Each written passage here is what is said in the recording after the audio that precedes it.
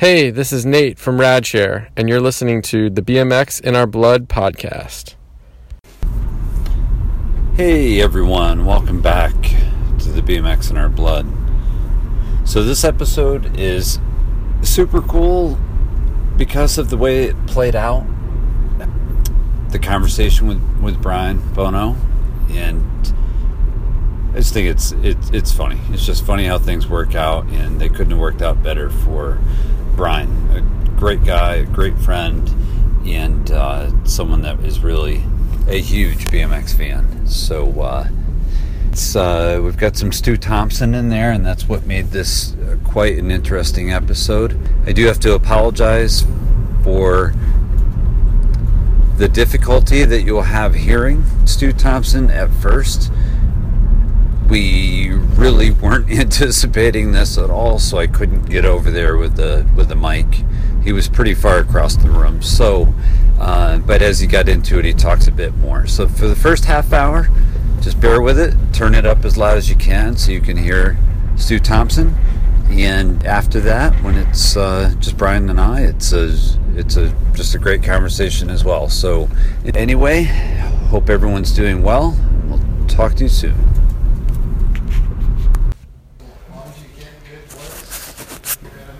That's all you need.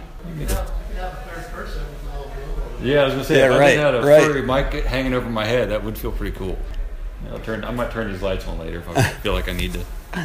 But by the way, we're getting recording advice from mighty Stu Thompson right now. I mean, how can who would ever think that I'd be sitting here doing a podcast? Stu Thompson's in the room here with me. Yeah, we're doing a podcast, and you're more important than Stu Thompson right now. Hey, Stu, keep it down over there, would you please? I'll do my best. All right. I got stories to tell about BMX. Yeah. At least you can remember them. Yeah, some of them. It's slipping with me. They're really slipping lately. Almost 50. How old are you now, Stu? I am 61. Really? Good for you. So there's hope. There is Yeah, hope. we still got 10 time. years. Yeah. I think. That's why I'm sitting in here relaxing, because I'm wearing myself out. Well, if you're staying for the weekend, that's what everyone says. You gotta pace it. Yeah, a little bit at a time. I come here and I'm like a dog chasing a tennis ball. It just never stops. One more time. Yeah, it's hard to shut it down when you're here. And then I went to go film like that. Do you need an outlet? Okay. Oh, gotcha. All right, Brian. Yes. Bono, like Sonny, but Exactly the same. without the tree. But very different. Hopefully no tree. Right, There's been a few trees in the past, but different Yeah. outcomes, fortunately. That's good. I feel lucky for that. Yes. Otherwise, you would have never had the chance to upstage Stu Thompson. I know. You know, this is good stuff. So anyway, episode 93. You are. All right. Countdown to 99. I guess I don't know. We're still figuring that out. Sounds important. Yeah. So, want to do a little bit of background on yourself before we jump into all this juicy stuff that's going to include Southern California stuff where Stu, I'm sure, is going to want to run right over and help with. Yeah. As you He talk probably about remembers when I came out there, I'm sure. I don't know. He might. Yeah, he might remember. Background as far as beginning of racing, or Yeah. Not who I am, or what? Yeah. Let's start with when it really got. What? How old were you when it really got? I remember exactly Fun. when it hit, Like, you got and it was fall of 1985. Mm-hmm. I was in the 8th grade, and kids started showing up at school with the magazines. Mm-hmm. And I still remember the BMX Plus. It was a red cover. It had a 6-bike shootout of the junk bikes. That was the first ones I remember seeing at school. And I started flipping through there and was instantly hooked. Yeah. Because up until that moment, I was a bit lost trying to find my identity or who I was or what I was into. Mm-hmm. And I remember it hit me like a ton of bricks when I opened those magazines. And it was 100% from then on. Mm-hmm. So, and I was fortunate that my best friend and I, Andy Johnson, He hit him at the same time, but he got into the freestyle and I got into the racing, and we were both 100% from then on. So is that when you built the kick turn ramp that you had in your driveway? Yeah, shortly after that, his dad and Andy built that kick turn ramp, put it in his driveway, and that became a daily session. That was probably 86. That was probably the next year. But I had my very first race. I was thinking about this earlier. My very first race, which was May the 2nd. I still have the trophy at home with the original masking tape underneath it. It's got the date. Yeah. I finished third place. Somebody might have to fact check this, but I believe it was on a Friday that I raced. I raced again on Saturday. On Sunday, we were riding that kick turn ramp in his driveway, and he told me to jump the curb that goes out into the street. Yeah. So I did it. And I got run over by a car. Just completely smashed. Fortunately, I had a helmet on. I had one of those full-face Protect Eliminator 2 helmets on because I was riding a trick ramp. Yeah. And this curb was about 3 inches high, and I hit that thing, and I remember turning my head while I was in the air, and I saw a car, and that was the last thing I remember. I woke up laying in the street. I woke up again in an ambulance. I woke up again at a hospital. So it was a good weekend. It was a hell of a weekend. What happened to you?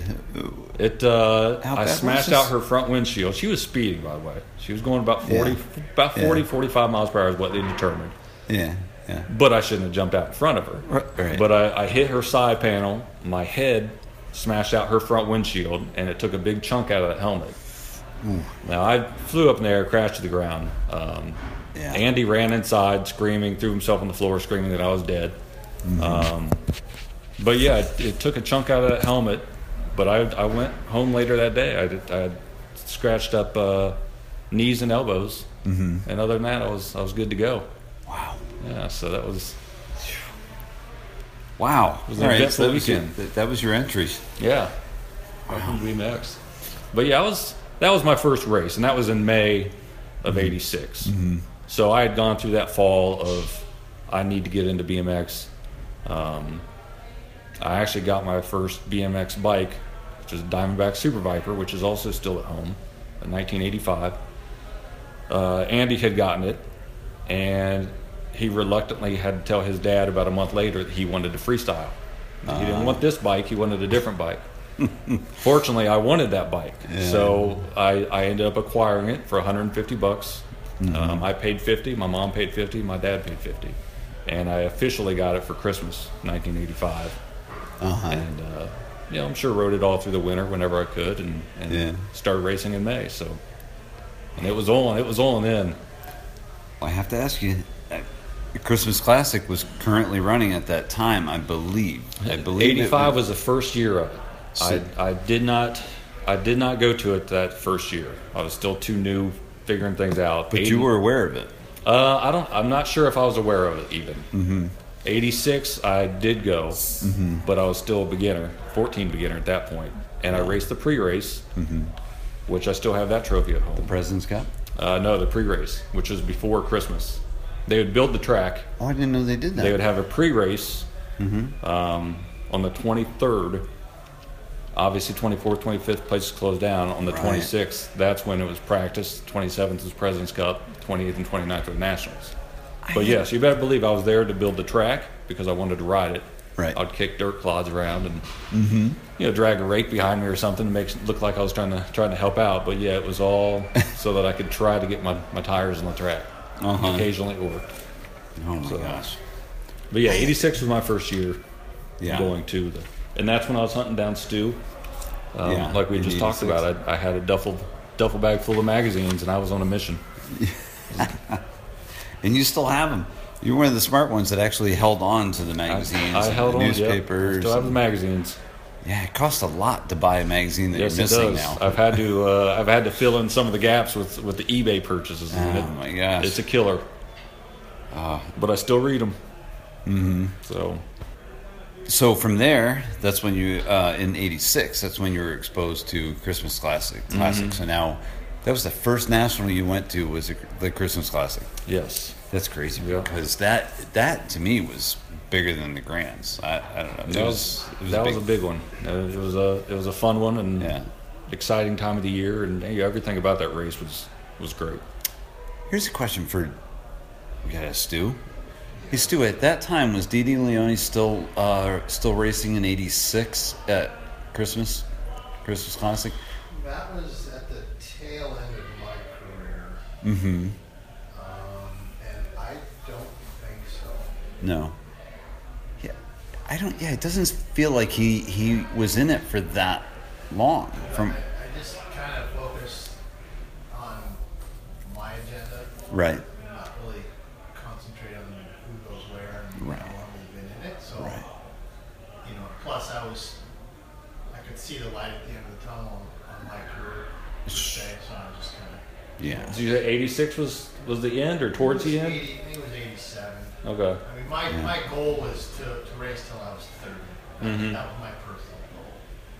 I think I missed it by a year, but that wasn't my fault. It was just that when I was currently with Huffy, they had some change in upper management, and they just scrapped the team. So, Yeah. Mm-hmm. it was out of my control. And then it was right there in the kind of the slump of the cycling industry with BMX and freestyle, and skateboarding was coming back around. And so the cycling end of it, people's budgets were maxed out and spent, and then trying to shop around for sponsors was getting kind of frustrating. So Did you feel like you were old in the sport coming up on 30?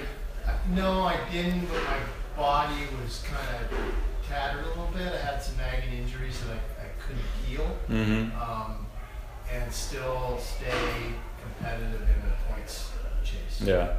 Every time I would do good, I'd win a race, I'd feel really good, and then I would fall and re-injure, and so then I would be out for 6 weeks. Sound familiar, Joe? Yeah. Re-injuring old injuries? Yeah. Oh, so yeah.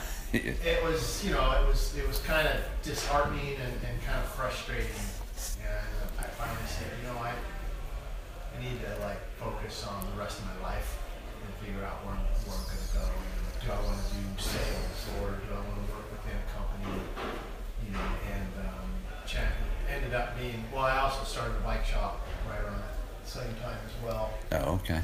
Actually, before that. So, I had a lot of stuff going on, but I needed to focus on where was I going to be in 40 years. Sure. Yeah. Yeah. Is that when you decided to? You eventually became a sheriff, but that you decided to train into the police force? Yeah, I mean, I had a lot of friends within the department, neighbors. I met a lot of people wrenching it, at my shop, servicing, police officers' bikes, for their patrol. Yeah. And just integrated myself within them, and just it seemed like a good career, had good potential, good retirement, good benefits. Right. So I'm like, let's do that.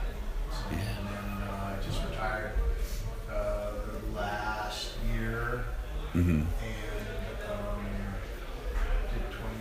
almost 25 years. Oh, you retired from the police force? Yeah. Oh, did you? Yeah, Okay. retired. So my goal was to do 25 years on the department, retire at 61. Cool. Congratulations. I made it to 60. I didn't want to, I couldn't wait another year. Yeah. It's a mythical number for me, just, put in, 25 Yeah. years. Just to help, the retirement's a little better, more time to put into it. But I started late. I was the oldest guy in the academy, so I was getting hammered because I was the old guy, but I was also hammering them on the physical fitness. Yeah. Right. Right. Like, wait a minute, who's this guy? But yeah, so it was a good career, both BMX and law enforcement. And now I just wake up when I want, and every day's Saturday, and Yeah. So none of those guys in the police force knew that Huffy made a bike named after you? yeah, there's a lot of people know it. I don't know. I think there was a movie or a book. It's called 6 Degrees of Separation. Right. Yeah. Right. Where there's just everywhere you go, somebody knows you, or there's people within the department that I would sit and have lunch, and they'd be like, "You're not gonna believe this, but I had one of your posters in there," stuff like that. Yeah. And that's great. So it was cool, and it helped me in the department because a lot of the upper management guys, lieutenants and captains. Yeah. I was actually older than them, but they, in their childhood, heard of BMX, or had their nephew or their cousin or grandkid or somebody. Sure. Raced it, and they knew what it was. So Yeah. It is cool. I kind of had I was kind of known as the bike guy, Oh, okay. in the department, because I did a lot of bike patrol, extra patrolling that we would do for special events and stuff. And Right. so we had a bike team and go out and for veterans. Yeah. Did you go randomly bomb down a fire road or anything while you're out there? No.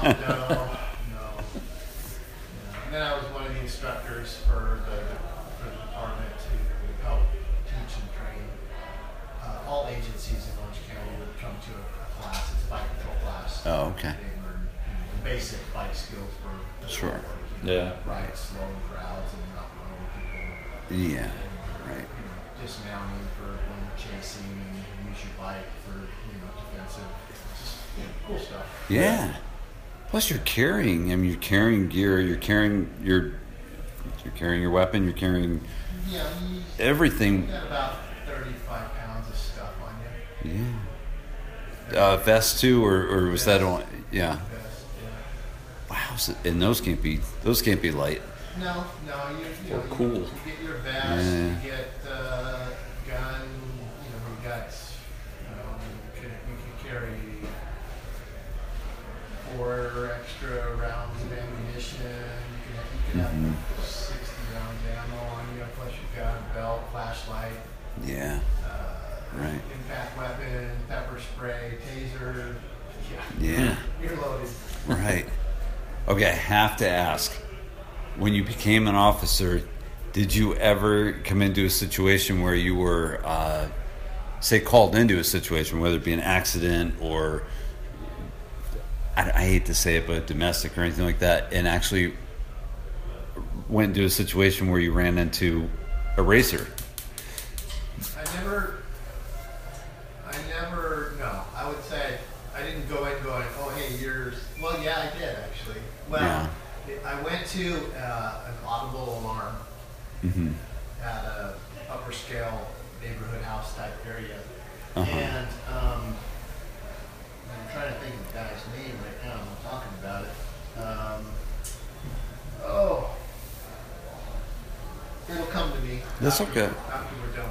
Yeah, no, that's right. This happens all the time. I was clearing the house because it wasn't vacant, but there was nobody home at the time. So we found an open door, so we were walking around checking doors and rooms and stuff. And I'm seeing boxes of bands, tennis shoes, and I can see a couple trophies and a few posters and stuff, BMX freestyle related. And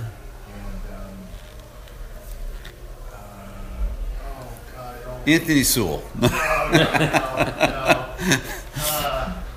Rick Thorne.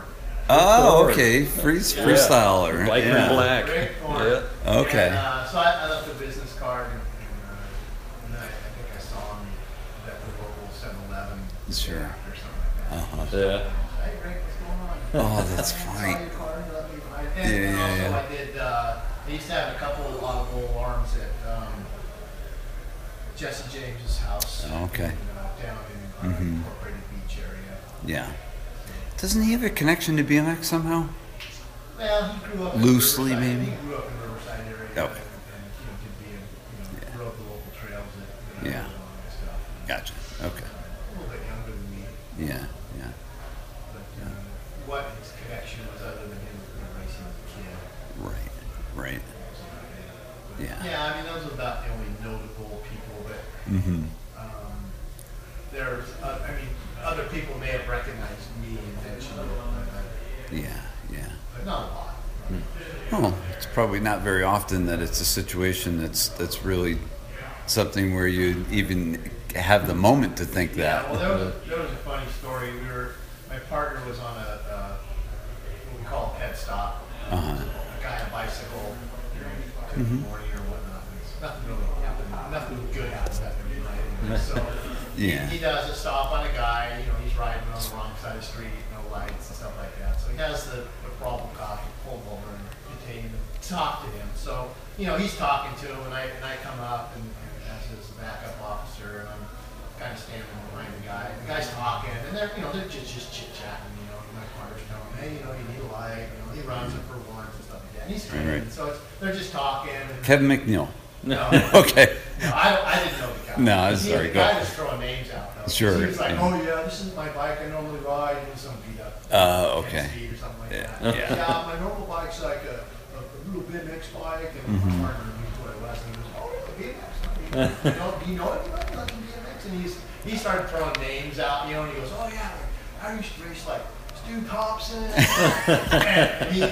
and I'm standing behind him, and my partner looks at me, and I look at him, and then he turns around and he goes, you mean like this guy here? And he looks at me, and he didn't even really recognize me, so I don't know if he was just holding his chain or what. I didn't know who he was. You probably had Thompson and Bird in your. That's why I said I pointed at my uniform, like this one here. Oh, okay, yeah. He didn't say anything, but it was Oh man, that's funny.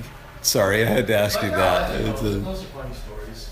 Yeah, I mean, you're bound to run it. It's a small world especially when you're in that capacity, that type of job. I mean, then there was another guy that I met in front of an AM PM one night, and his girlfriend. They were kind of down on the luck, and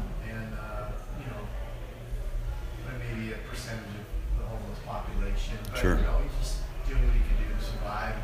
He recognized me and knew who I was and stuff. We chit chatted a lot, and then I promoted to sergeant, and they went back to the jails to do some jail, not in jail, but supervise deputies in the jail. And one day there was a medical issue with one of the inmates, and so I walked down there to just assist and make sure, because they have to go in an open day room with a bunch of people. So we lock him down and bring the guy out. He was on a journey coming out. And, the guy looks up at me and he goes, hey, Deputy Thompson, but it was actually Sergeant at the time. And he's like, I just want to thank you for, helping me out. Sure. That one night. The same guy that was in front of the 7-Eleven, him and his girlfriend, and he apologized for, not kind of turning his ways around like he said he would and stuff. But it was kind of cool to know that I had a little bit of an impact on somebody who knew that he knew an error of his ways, but he just couldn't change. So that was kind of cool. There are other guys that I'd seen in some cell searches, some BMX magazines and stuff, but I never would. Okay. Them, It's best that you don't associate and let them. Yeah, that could turn into kind of an awkward. It can get awkward, and so I just I kept it separate. Yeah. But, there are issues. Right. It's fun. Yeah. Be an interesting line of work, to say the least. It was. You see the worst of people. Yeah. Well, that would be the hard part. Yeah. Seeing it and sometimes dealing with it, I guess. We don't always see. People don't call us for the best of times. Yeah. Right. You just be fair and impartial and treat everybody with respect. And even though they don't give you respect, you just, I have to, treat them like my family.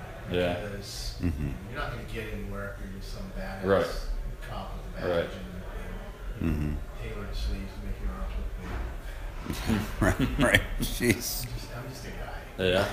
I'm just a guy that rides a bike. I'm just a guy that happens to be a cop, and but I just look back at my parents. They raised me well. They told me to respect people and open doors for people and say thank you. And right. Yeah. That goes a long way. Yeah. That's all most people are looking for is to feel like you're getting respect. Yeah. And if that doesn't smooth over a situation that's probably not going to get smoothed over no matter what you do. So, But yeah, I'm just a really low key, down to earth, keep to myself kind of guy. yeah, with a really cool history. Yeah, really cool history. I just, we're not going to remember that. Right. Well, you got magazines, I don't man. know whether it was, bumped to the head too many times or not. Oh, yeah. I don't think I ever went through any of those concussion stages that everyone has nowadays. Yeah. But You have magazines from back in the day, though? I have a few. Yeah. Not every issue. My mom kept a few. The ones that I would be in, my mom would be all proud. She'd keep one. And then, of course, I would subscribe to them, and every day would come to my house. Yeah. Or we'd be at a track and Osborne or John Carr, they would hand them out. Yeah. Plus or BMX action and stuff like that. Yeah. But I keep most of them. Some slipped away or whatever. Just didn't get that issue. But I got a lot of magazines. There's a lot of foreign magazines that I get. You're right. From Japan, France. I mean, I got some really weird magazines that I was going through. Like I'm looking through the site. It's like a new magazine, and it's got pictures of BMX in it. Oh, really? But it's from like I don't know, France. Or Yeah. something. It's weird, Yeah. You wouldn't think there'd be a BMX article in it that's some half naked clad lady on it. Yeah. Keep that kind of stuff. Yeah. Interesting. That's cool.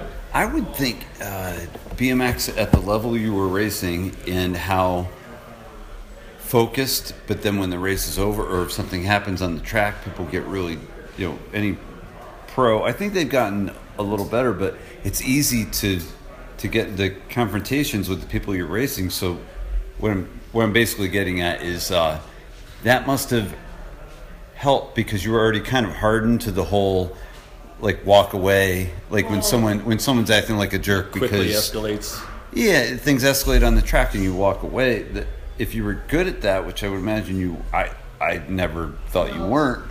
Back then, it was very mental. It was a mental game back then because we were all good friends. Yeah, There would be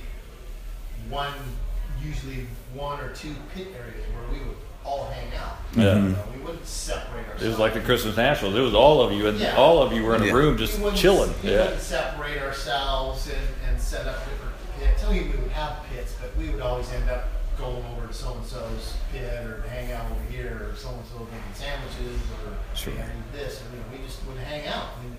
If something happened on the track, it was like, well, it was either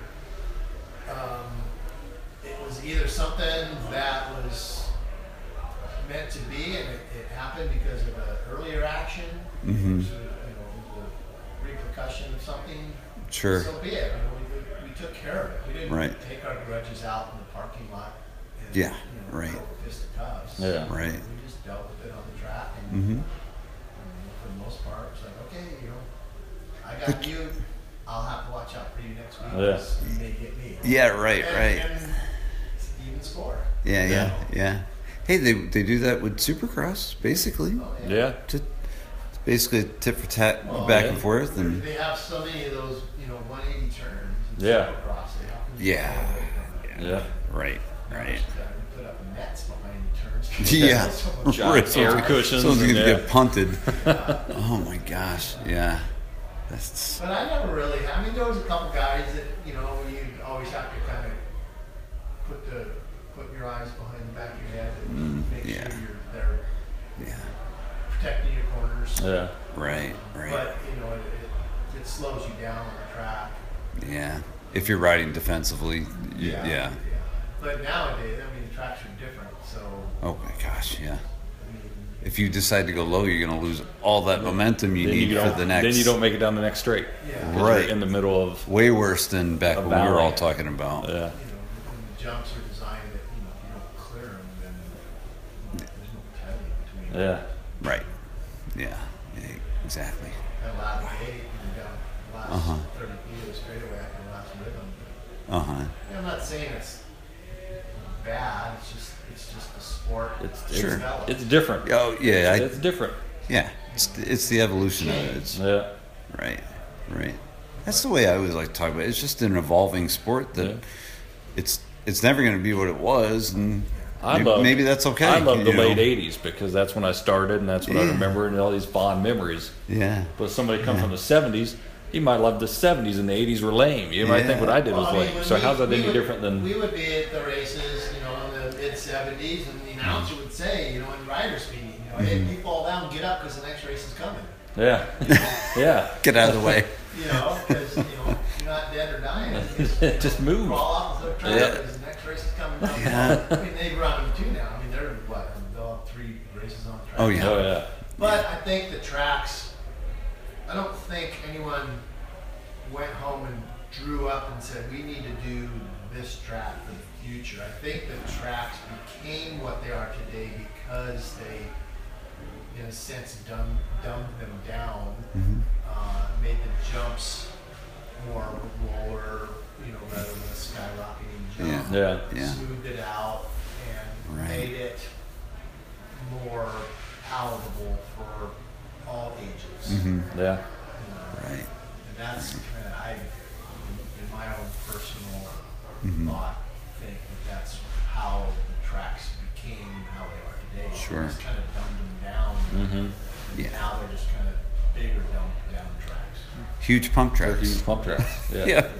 You don't have to leave the ground at all. Right. And I don't think I would do good because I don't rhythm very well. So Yeah. if I can keep my front wheel up more than 20 feet, Yeah. that's without an obstacle. Come back to Connecticut, where I'm sure you raced the War of the Stars. When I was racing, you were racing War of the Stars as a pro, I'm sure.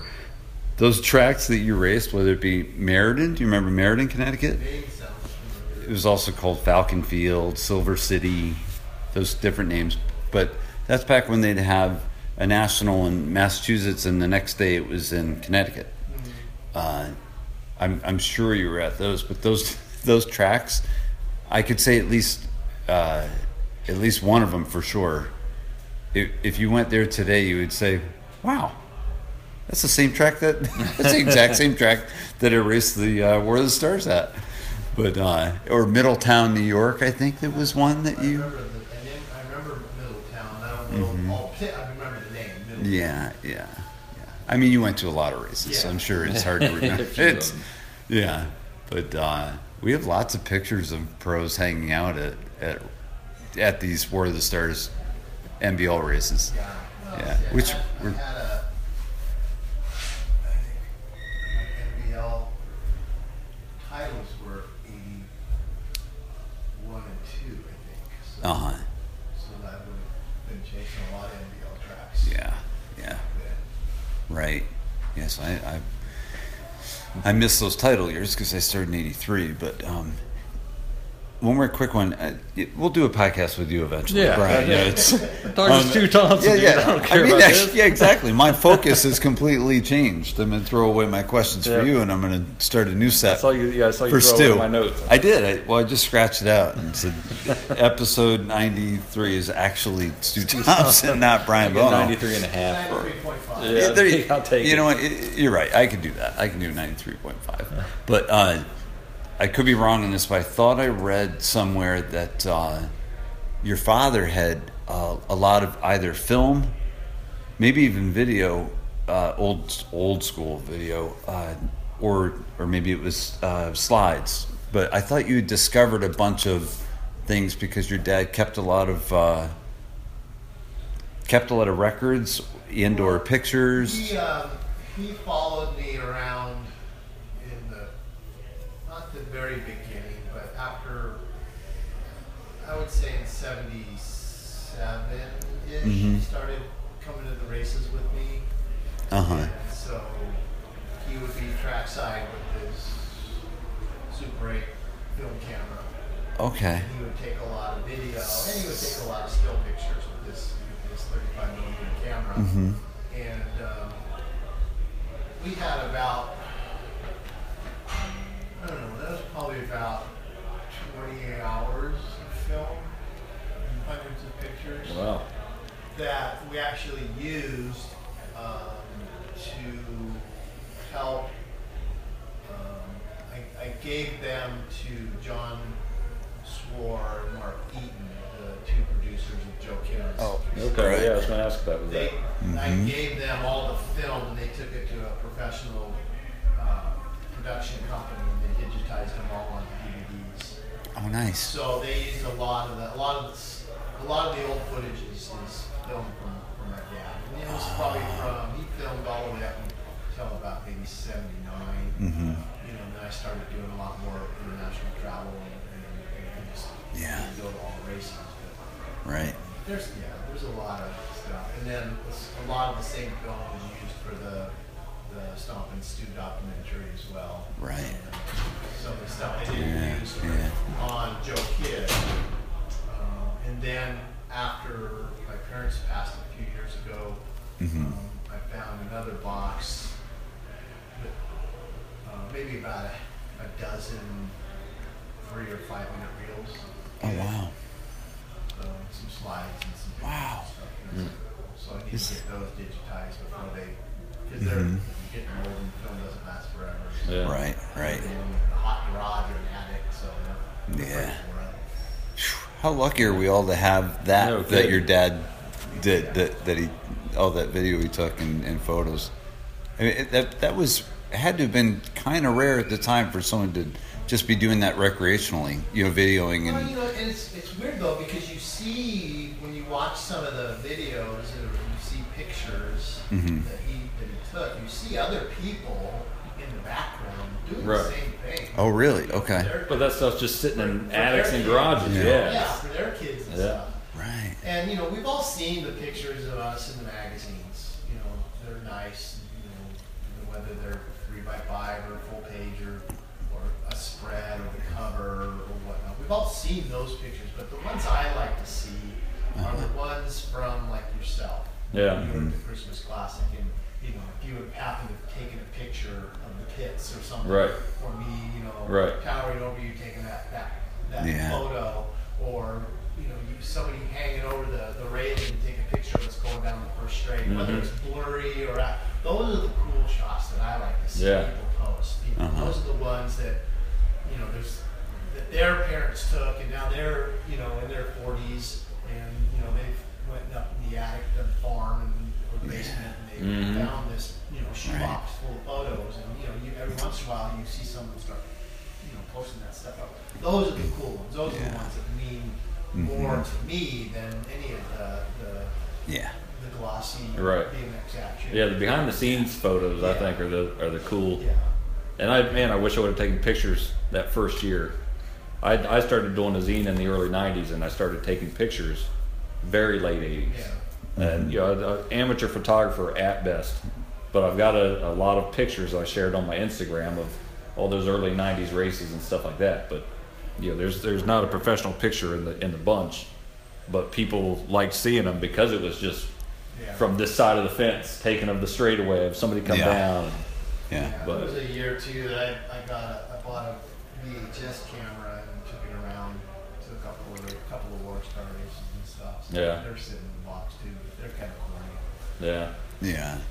There's no rhyme or reason to my filming. Well, I didn't get a picture with you in '86, but I did get one in '08 out there in Phoenix. There was an old school reunion at Black Mountain, and I got a picture I put on Instagram standing there next to you.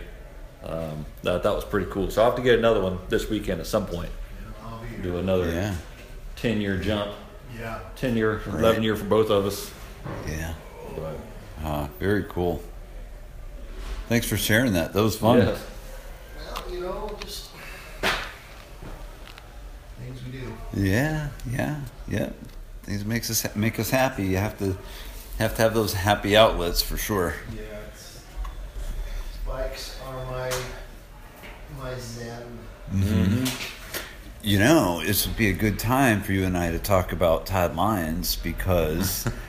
Wait, do we have anything clean and decent to talk about with Todd Lyons? I've got some stories about him that are Let's hit fun to share. Let's hit a Todd Lyons story for Stu because I know you've got at least one where you guys traveled out to Eastern Pennsylvania. Yes.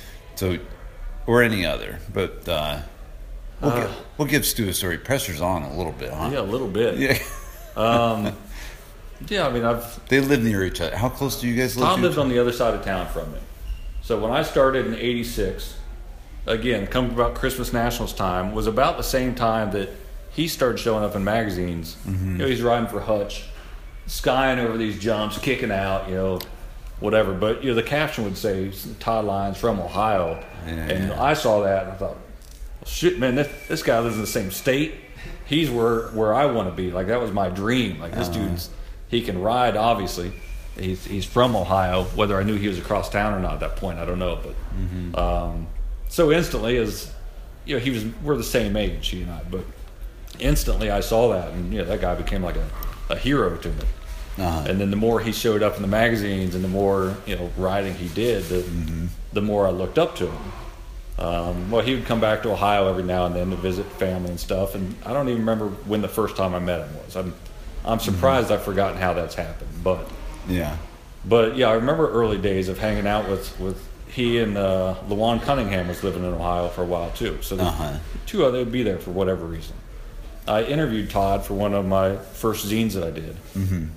We were sitting in a McDonald's, and I asked some goofy question about, you know, if you're riding out in the field and getting all rad, and, you know, some girl walks by, you know, like, what trick would you do, and who would that girl be, whatever, and he named us a no-footer or something easy so he wouldn't wreck. And then as far as the girl, he said it would be my mom. And, so right. to this day, Todd will comment on some picture I put up or something. Any chance he gets, he'll mention my mom in a comment. And I've always, over the years, I've shown it to my mom, like, Mom, look at this dude talking about you on here. Just, not that it matters or whatever, but yeah, any opportunity to bring my mom into a conversation, it seems like he takes. Oh my god! But he's a funny dude. I like Todd. You know, and I'm not necessarily into the 26-inch bikes and the wheelies and that whole thing and all that stuff. But that dude, you know, to me, he's always been, in my eyes, it seems like he's always been genuine. He is who he is. He's having fun. He's living a good life. He's got his wife and his little daughter, and you know, that dude doesn't pretend to be. You're fine. That dude doesn't pretend to be somebody that he's not, and I respect that. Hey Stu, that's Greg Grubbs, by the way. Yeah. You recognize the glasses? I just had a real quick. Yeah, Nate just has it. He hasn't. Anyway, sorry. But so yeah, there was a time that Todd took. It was right before we did that interview, maybe for the zine. Yeah. But Todd and LaJuan were taking myself and my buddy Tim Brown, and Andy Johnson may have been with us as well. But we're going to these trails called the Sand Trails. Now, to get out to them, we had to go across this bridge, which I'd never been to these trails before. But we hiked down through these woods, and we come to this wall. It's blocked off purposely. Yeah. And we crawl around this wall, and Todd probably had a water bottle. LaJuan, I think, had a shovel. But we get to this bridge, and it is literally, it's 2 iron beams that stretch from this side across a river to the other side. And these things, it's 100 yards across. Yeah. And it's literally an old bridge, so it's an iron beam, 10 inches across with rivets down both sides. Maybe 8 or 9 feet to the other side was another iron beam. Yeah. And that was it. There's nothing to walk on, just these 2 iron beams. Every so often there'd be this X-type bracing between them or whatever. But these two start going across this bridge. I think Todd straddled his bike and just started pushing with his feet. LaJuan, I think, had his bike on his back wheel, was holding onto the bars with the shovel going across. He just starts walking. And Tim and I are sitting there looking at this thing like, I don't remember Tim's reaction. I remember mine was, I was puckered up, man. I was like, are you serious? But I wanted to ride with Todd and LaJuan, and I wanted to go see these trails. So I start... I don't know, I was shuffling across this bridge. I don't know, shuffle one foot, scoop the other. Laying on your stomach? I was just shy of laying on my stomach, yes. And I went out, we probably went about 40 feet. We're still in the woods. I took maybe 3 steps, and the ground was already 12 feet down. We kept going about 40 feet out, and the woods stopped, and it just opens up. And it's a river, probably about 40 feet below us. The water's running. And you could see, the water's probably 2 feet deep. You could see the ground. And I'm standing there, and I'm holding my bike like under my armpit like this, and just frozen. I was serious. I was frozen. I'm getting nervous thinking about it. I was frozen, and I'm looking all the way across this river where I got to go. Yeah. I could barely turn around and look at where I came from because I was debating whether to go back or not. Yeah. And I started shuffling across this bridge. And, of course, the water's moving down below. It's playing tricks with my brain. I'm thinking if I fall off this thing, I'm either going to break both my legs or I'm going to lawn dart into the mud and die like an idiot. Like I'm going to get my head stuck in the mud and I'll be done. But I don't know. I made it across that bridge. I don't know how long it took me. I probably missed a meal at some point. But I made it across that bridge. And we rode the trails and had a great time and all that. And, of course, I was nervous as hell because we got to go back. Right. At some point, Todd mentioned, well, there's a back way to get back. You don't have to take the bridge. I'm like, are you serious? Like, well, yeah, I'm taking the back way. And he says, well, it takes longer, this and that. It didn't matter. We took the back way coming back. Right. But that's funny. But, yeah, it was later on that night. I was at home. And I still remember being at home. Yeah. Hours later. And I was in the bathroom. I was on a shitter, and I was thinking about that bridge, and my legs started shaking, like sitting there thinking about it. And I don't think I ever went back across that bridge because then I knew the back way, and I went back to those trails, but never across that bridge again. And I hope the bridge is gone. I hope my son never finds out about the bridge and tries it himself. But yeah, that was should be a rite of passage. Maybe. Maybe. But stand by me. Yeah, what kind of rite of passage is me dying with my head stuck in the mud? Down there in the river. And as you're gasping your last breaths, you're going to hear about your mom. Yeah. From Todd. Your mom would have made it. Yeah, exactly. Yeah. Oh, but brother. Oh, man. All right. Where do we go from here? So anyway, we were talking about Ohio. Do you have other Ohio stories that are ones that are important to you? I know we talked about a lot of different fast guys from Ohio. Yeah, Ohio had a great scene in the late '80s. There are a lot of fast dudes to look up to. As far as the racing goes, there was such a huge. The races had huge turnouts. There were a lot of older dudes between the Wild Man, and you had Billy All and Donnie Heyer, Doug Zimmer. Oh yeah. Kenyakulas, yeah. The one name that no one can spell. Yeah. I don't care who you are. You cannot spell I think Kenyakulas. I can spell. I think it's Kiniylocts, maybe. Wow. But there's Tom and Mike. Those guys were both fast. Doug Jika. Oh yeah. Jim Cravia. Yeah.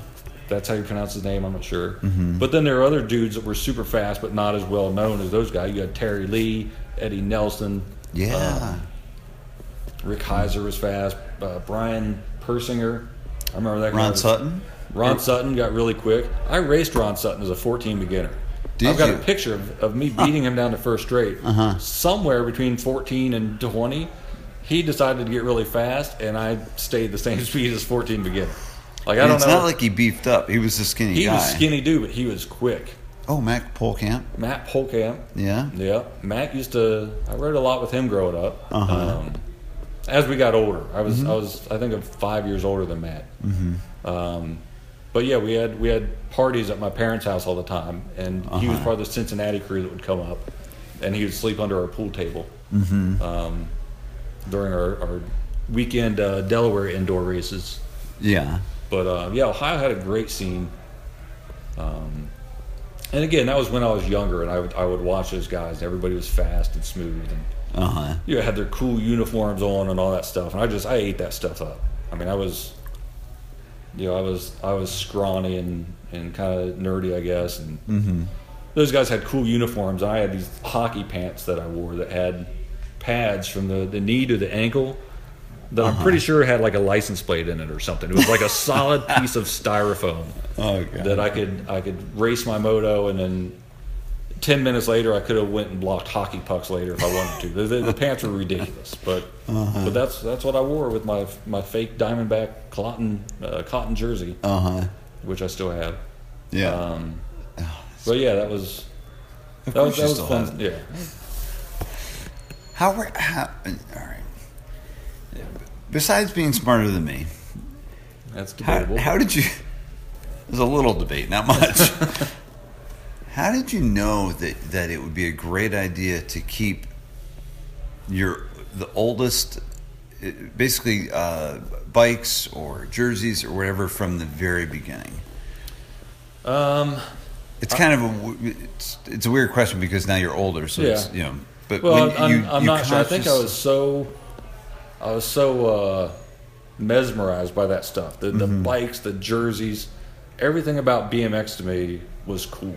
Mm-hmm. And I think it was because I was able to latch onto it. Like before I had BMX, I was into football. Mm-hmm. I wasn't playing football. I wasn't good at football, but I loved pro football as a kid, 10, 12 years old, whatever. Mm-hmm. And I'd read the magazines, and these guys were heroes and untouchable and the uniforms and all that. So when I found BMX and was something I could do, the heroes of the sport were people you would see at a race, and you could bump elbows with them standing in the pits if you wanted to. They weren't untouchable people. Mm-hmm. And then the uniform was something I could buy, and then I could wear it. Right. And when I did, man, I was one of those kids. I'd stand in front of the mirror and just, the first time I got those Axo sport pants with my name embroidered on the back, dude, I probably wore those things to bed for the first 30 days. I mean, I remember getting those pants, and I still have those pants. It was awesome. I loved all that stuff, and I kept a lot of it, but I also don't have a lot of stuff. So I wasn't fully aware of how much I would want to have that stuff when I got older. Because a lot of stuff is gone. The picture Stu Thompson signed for me, it's gone. I tore it out of a magazine. I hung it on my wall. It stayed up there for so long, and then I probably took it down and threw it away and put a poster of a half-naked girl up there or something. Farrah Fawcett, I'm guessing. Heather Thomas. Cheryl Teagues. I had you get a little bit older. I had Heather Thomas and Heather Locklear and just a random, who knows who's in front of a sports car, in front of a Lamborghini Countach or something. But yeah, I had all that stuff, and regrettably threw a lot of it away too. So yeah. No Partridge Family pictures? No, none of that stuff. 99% of the people listening to this are going, they don't know who Partridge Family is. Who the frig is the Partridge Family? That Brady Bunch would be a stretch. The Partridge Family, nobody's going to know that. No. Oh, man. All right, so one more Todd Lyons story.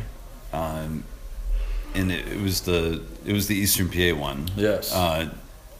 You guys ended up going there. Was it just you two? Went there I want to say it was he and I, and that was 91 or 92. I think he may have already been in California. He may have flown home. We probably took my truck. I don't remember, but I think it was just he and I drove out there, and we went to Posh, and rode that place. And I knew of Jay Lonergan. He was in the magazines, and I knew he was good, or I'd seen him at the races or something. I knew he was good. There were a lot of dudes there riding that, I studied the magazines, and if people were good on racing BMX and they got the picture in the magazine, I knew of them. So I go to Posh, and there's all these dudes that I think maybe lived out there in wood huts or something that come out of nowhere and were riding unbelievably. Mach 6, a Markey dude. What's it? Rob Kaufman. I think I put him on the cover of Motown. Some kid named Damien. All these kids I'd never heard of, but they're jumping these Evel Knievel jumps through the woods, and I couldn't. That stuff was out of my league. I parked my bike and started taking pictures. Todd, of course, loved it. Right. But Anthony Reyes was there for some reason. Really? He had flown out for that race, I guess, and he was staying with somebody. He was out there. It's bizarre. He had been 12 years old. He was a kid, and he was jumping 40 feet through the air. Dude, it was crazy.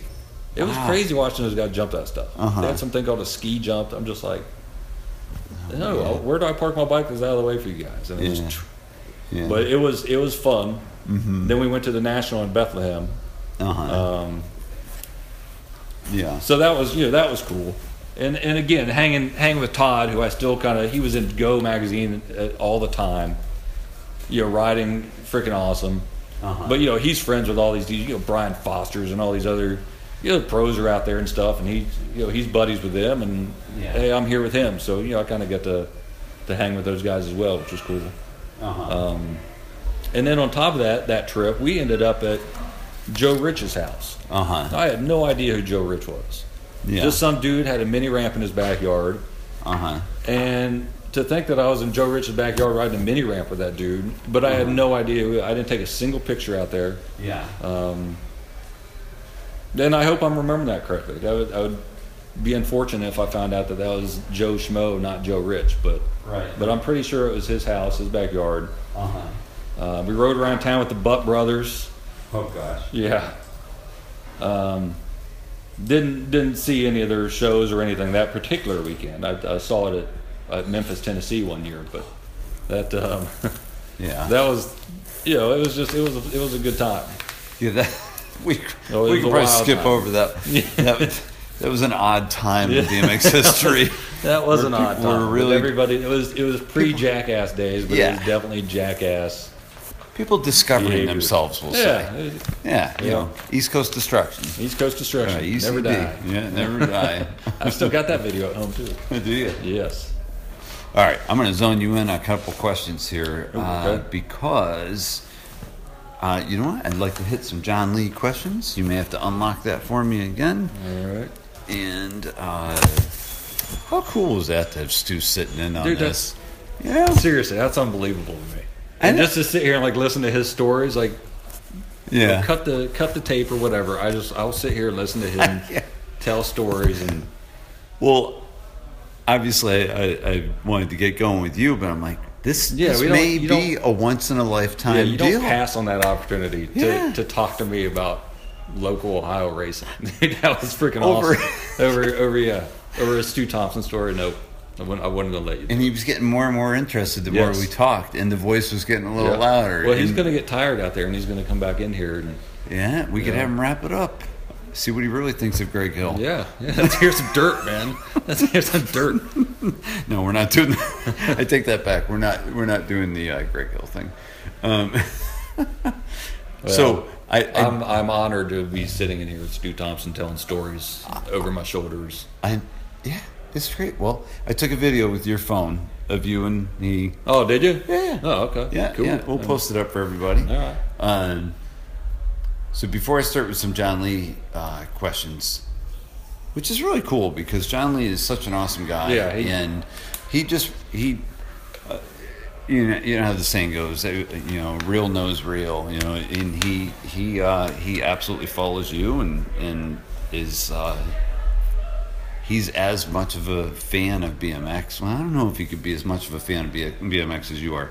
I think you're a super fan of BMX, but that'll get sorted out as we talk, because you've done some pretty cool stuff.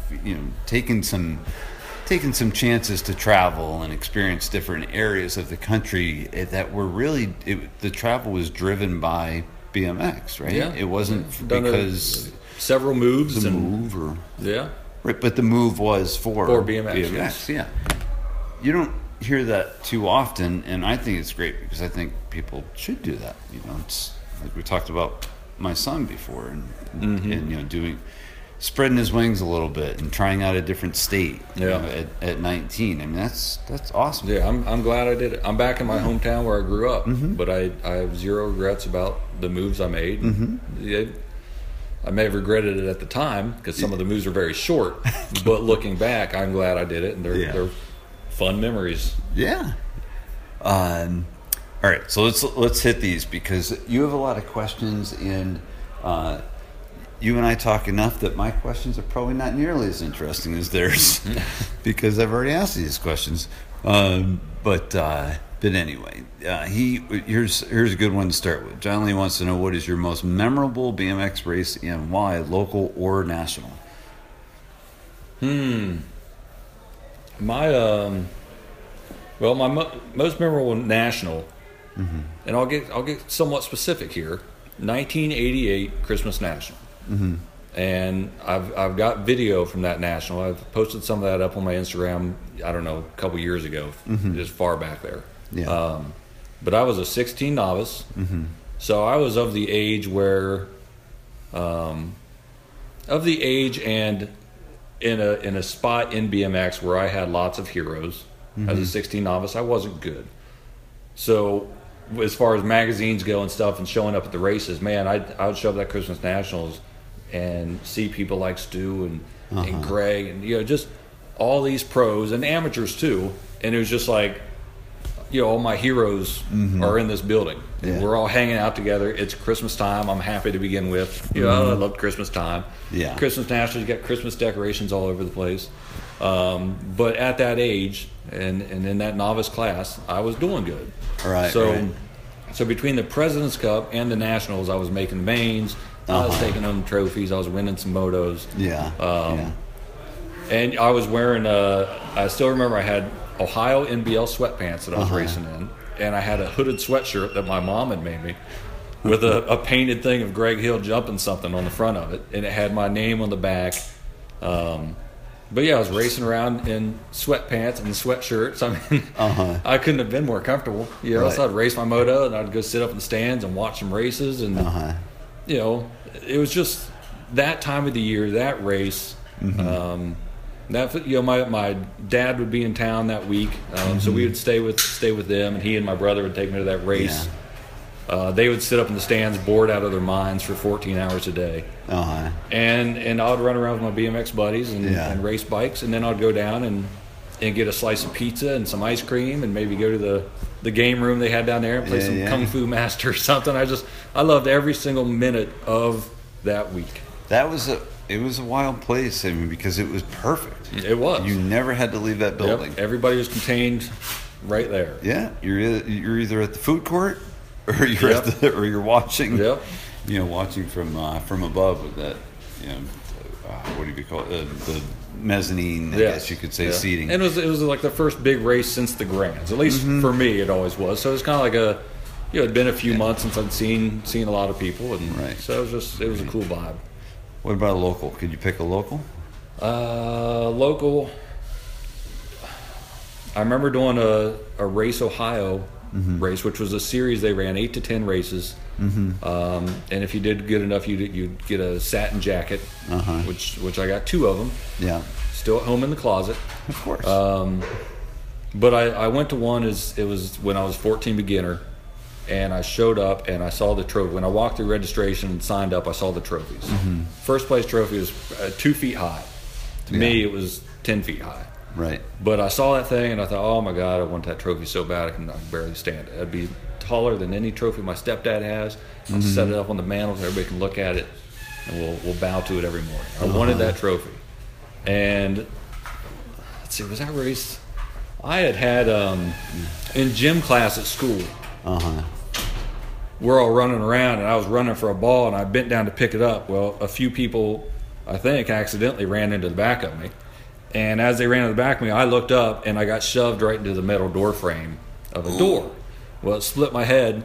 Oh, God. Split my forehead open. I got 21 stitches. Oh, my God. And that was the week before this race. And I told my mom that I got to race this race. It's Race Ohio. I want to race it. Yeah. She reluctantly let me go race it. Without her, did she go or no? She was there. Yeah. Because I've got pictures from that day that she took.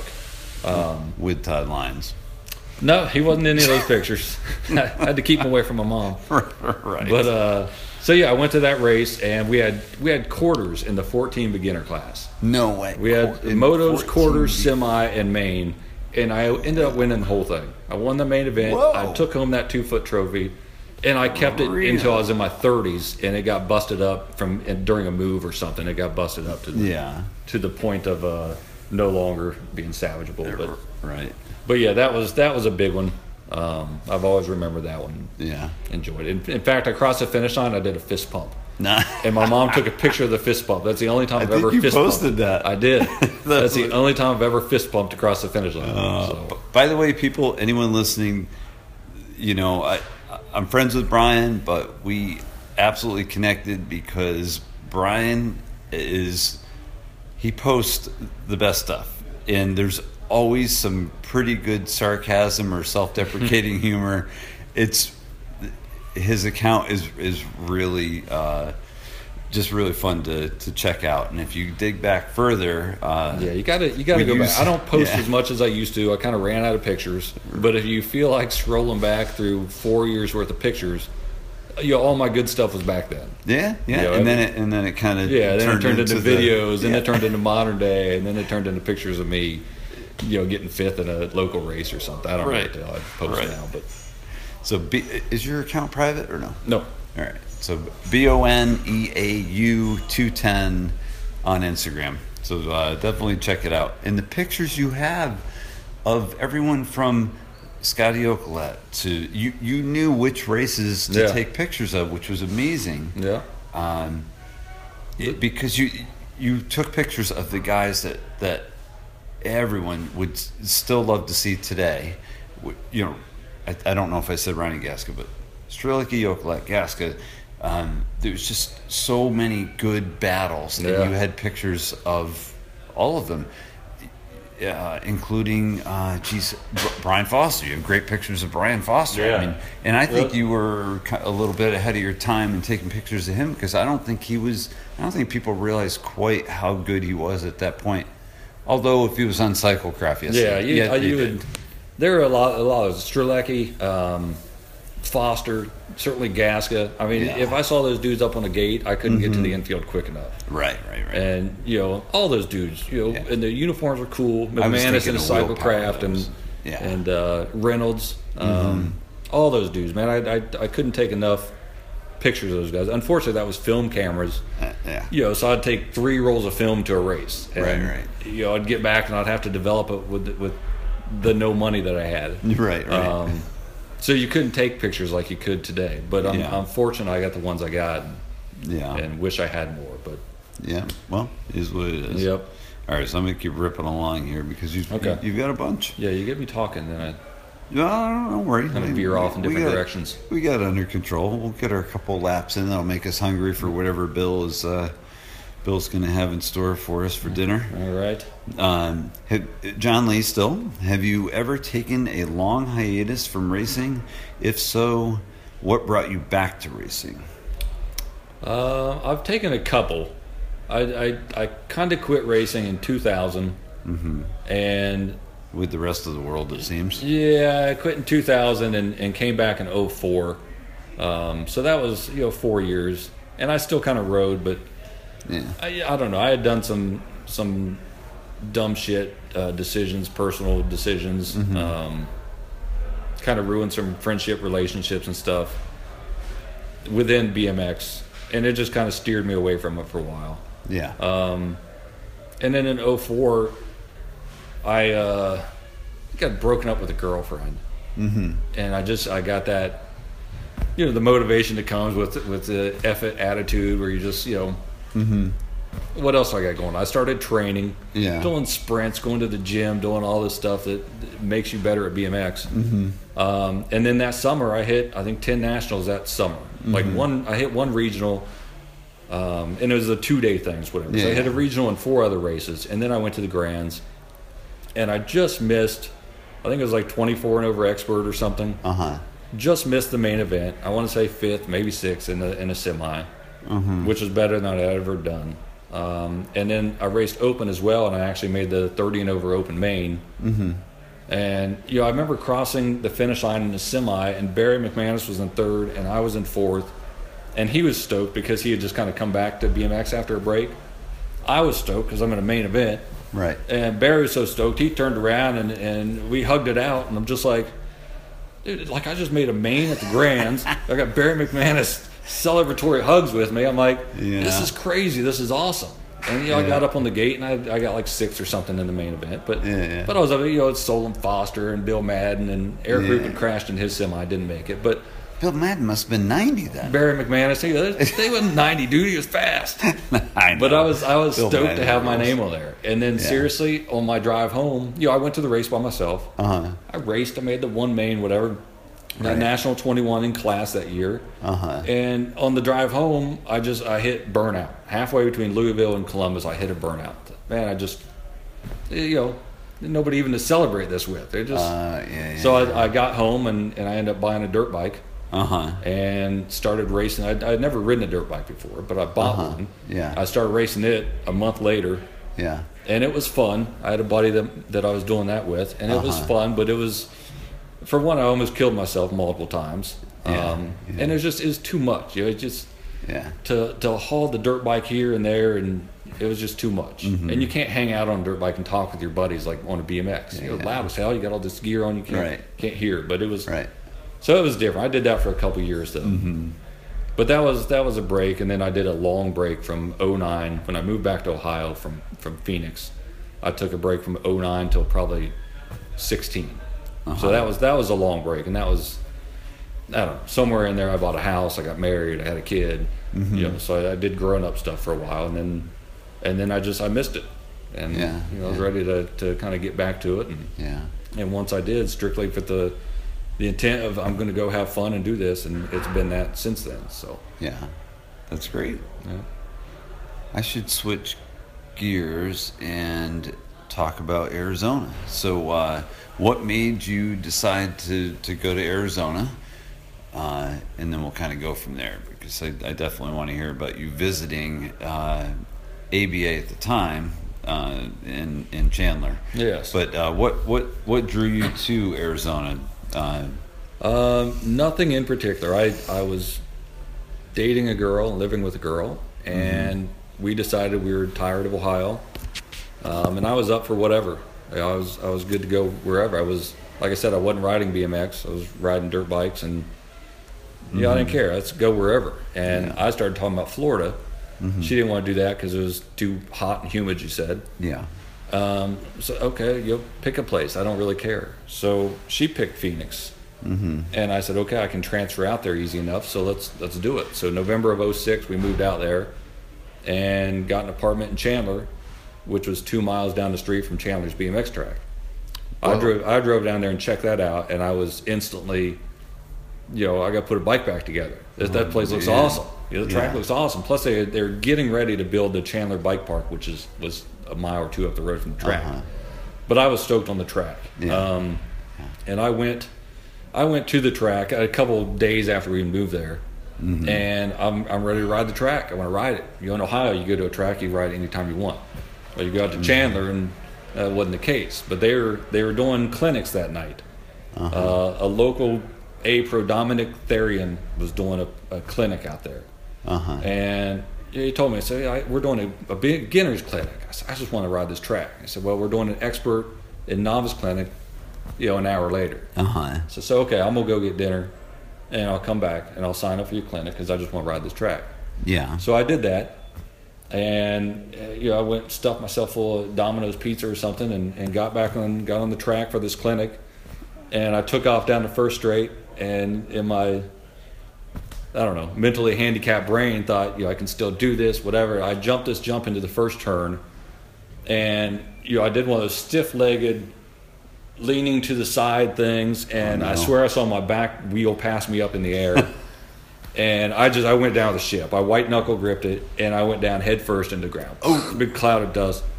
Went down like a ton of bricks. My girlfriend told me later that the kids up on the gate were, and the kids up on the gate were like, oh, it was the new kid. The new kid.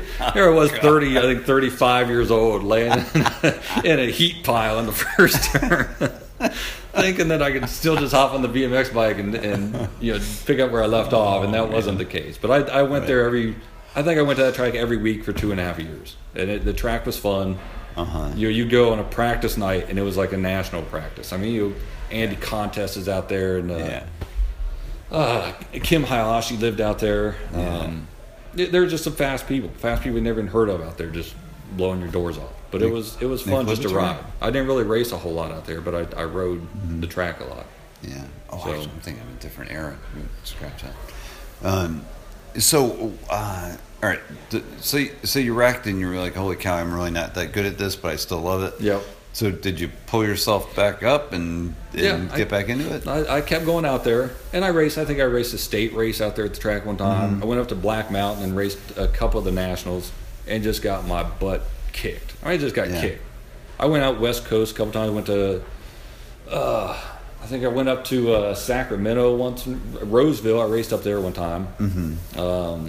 This was during that time that you were out of Arizona? I was in Arizona from November of '06 to June of '09. So 2.5 years. And during that time, I made my way out to California, raced up in Roseville, raced, I think, was it not Sacramento? I don't know. Somewhere else out there near LA, they had a national. I went out there, got my butt kicked there. I was on the gate with like Barry Belt Buckle, Nielsen, whatever. And that dude, right? I mean, that was a reality check.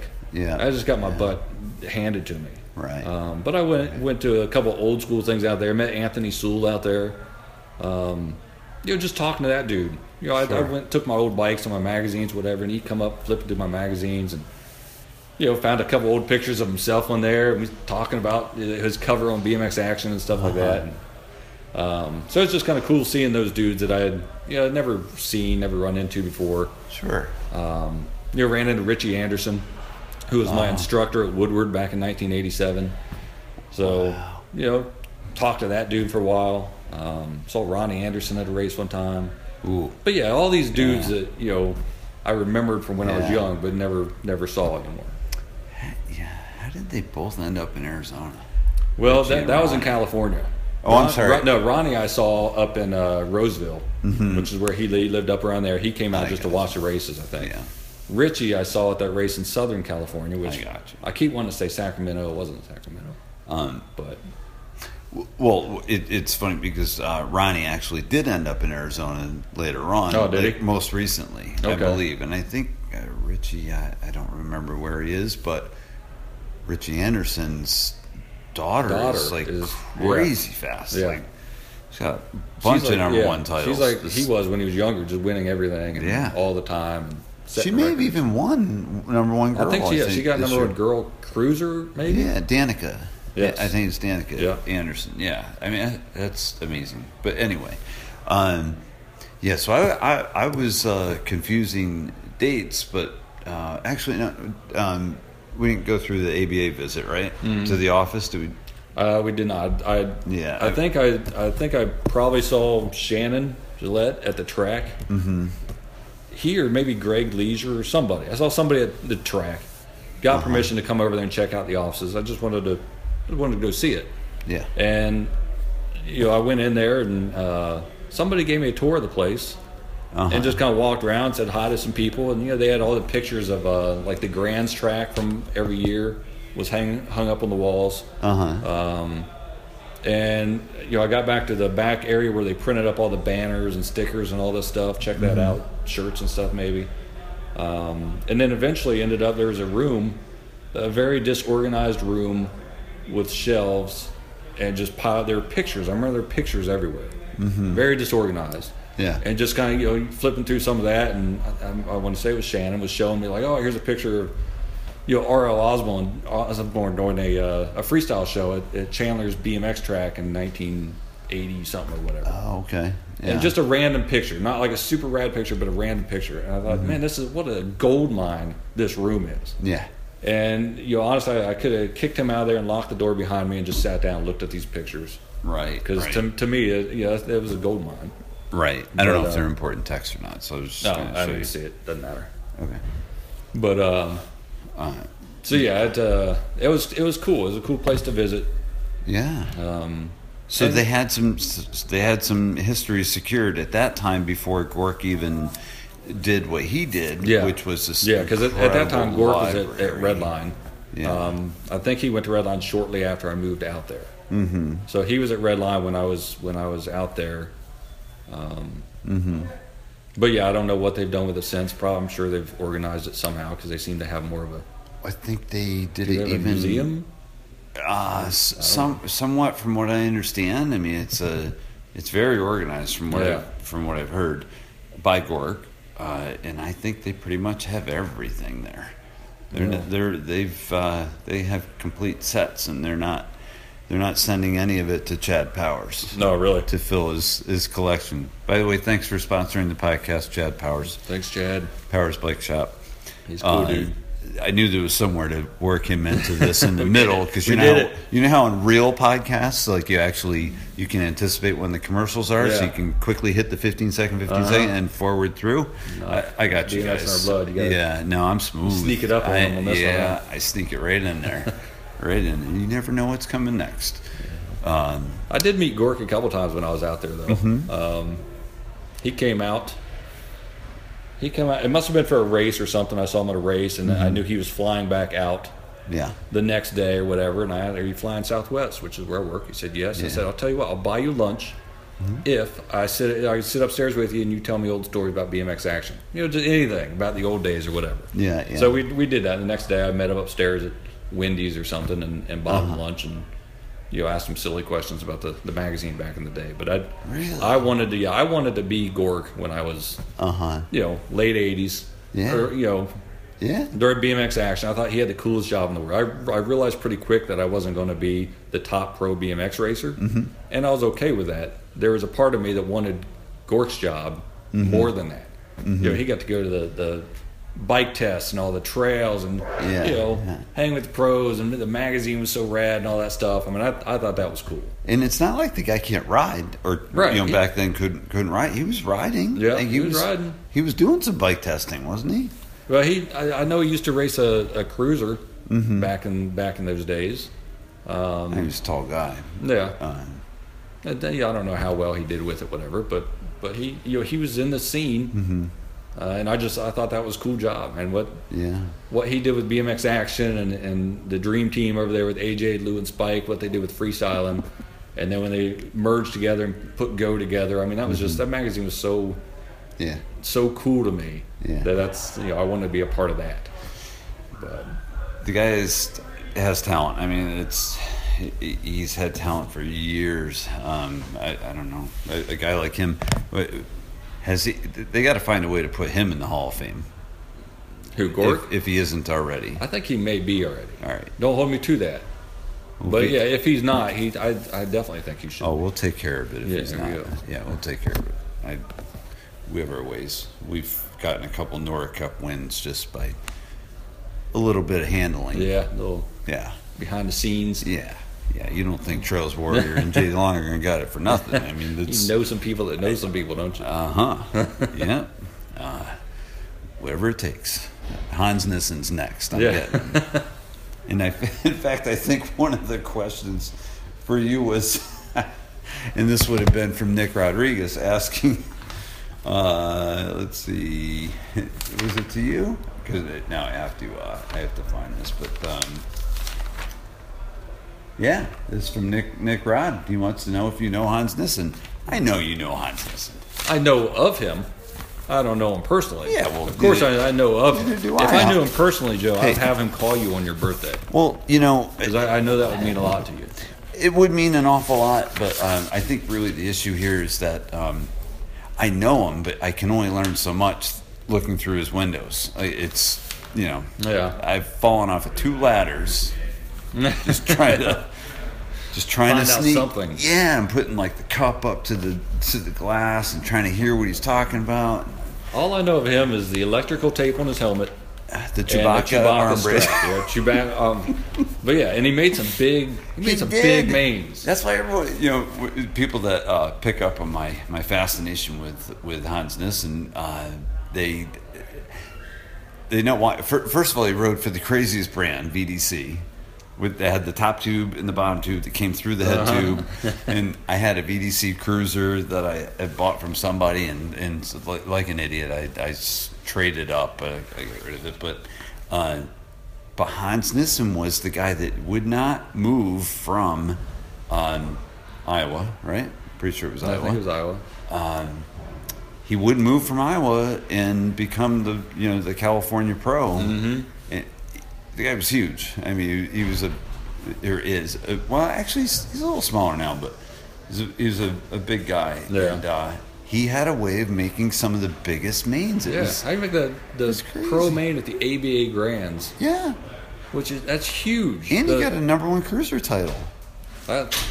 But he would be the dude up there in like some regular T-shirt looking thing, in between a GT jersey and a Haro jersey. Yep. But then there's with a Chewbacca strap and electrical tape. You know who else was I always was kind of impressed with was Cody Smart, who's still fast to this day, still blazing today. He made the man at the Grands. He made the man at AB Grands. Yeah. And there's pictures of him like down the first straight with like Pistol Pete, 2 feet behind him, whatever. Yeah. And he's wearing a shirt like what I would have wore to like my 8th grade school picture or something. He's another one that was in between the factory jerseys, but I don't know anything about that dude either. But don't know, man. Those guys are making some big mains. Yeah, I don't know anything about Cody Smart. I mean, it's all Hans Nissen and Todd Slavic. I mean, Todd Slavic, he is bad, dude. Yeah, he had some pictures. He had pictures in magazines. I'm just like, that is awesome. I'll lean back, way behind his bike. His seat post was sticking up like 3 feet. I think he did the original BMX scrub. Yeah? Yeah. There's this good picture of him around.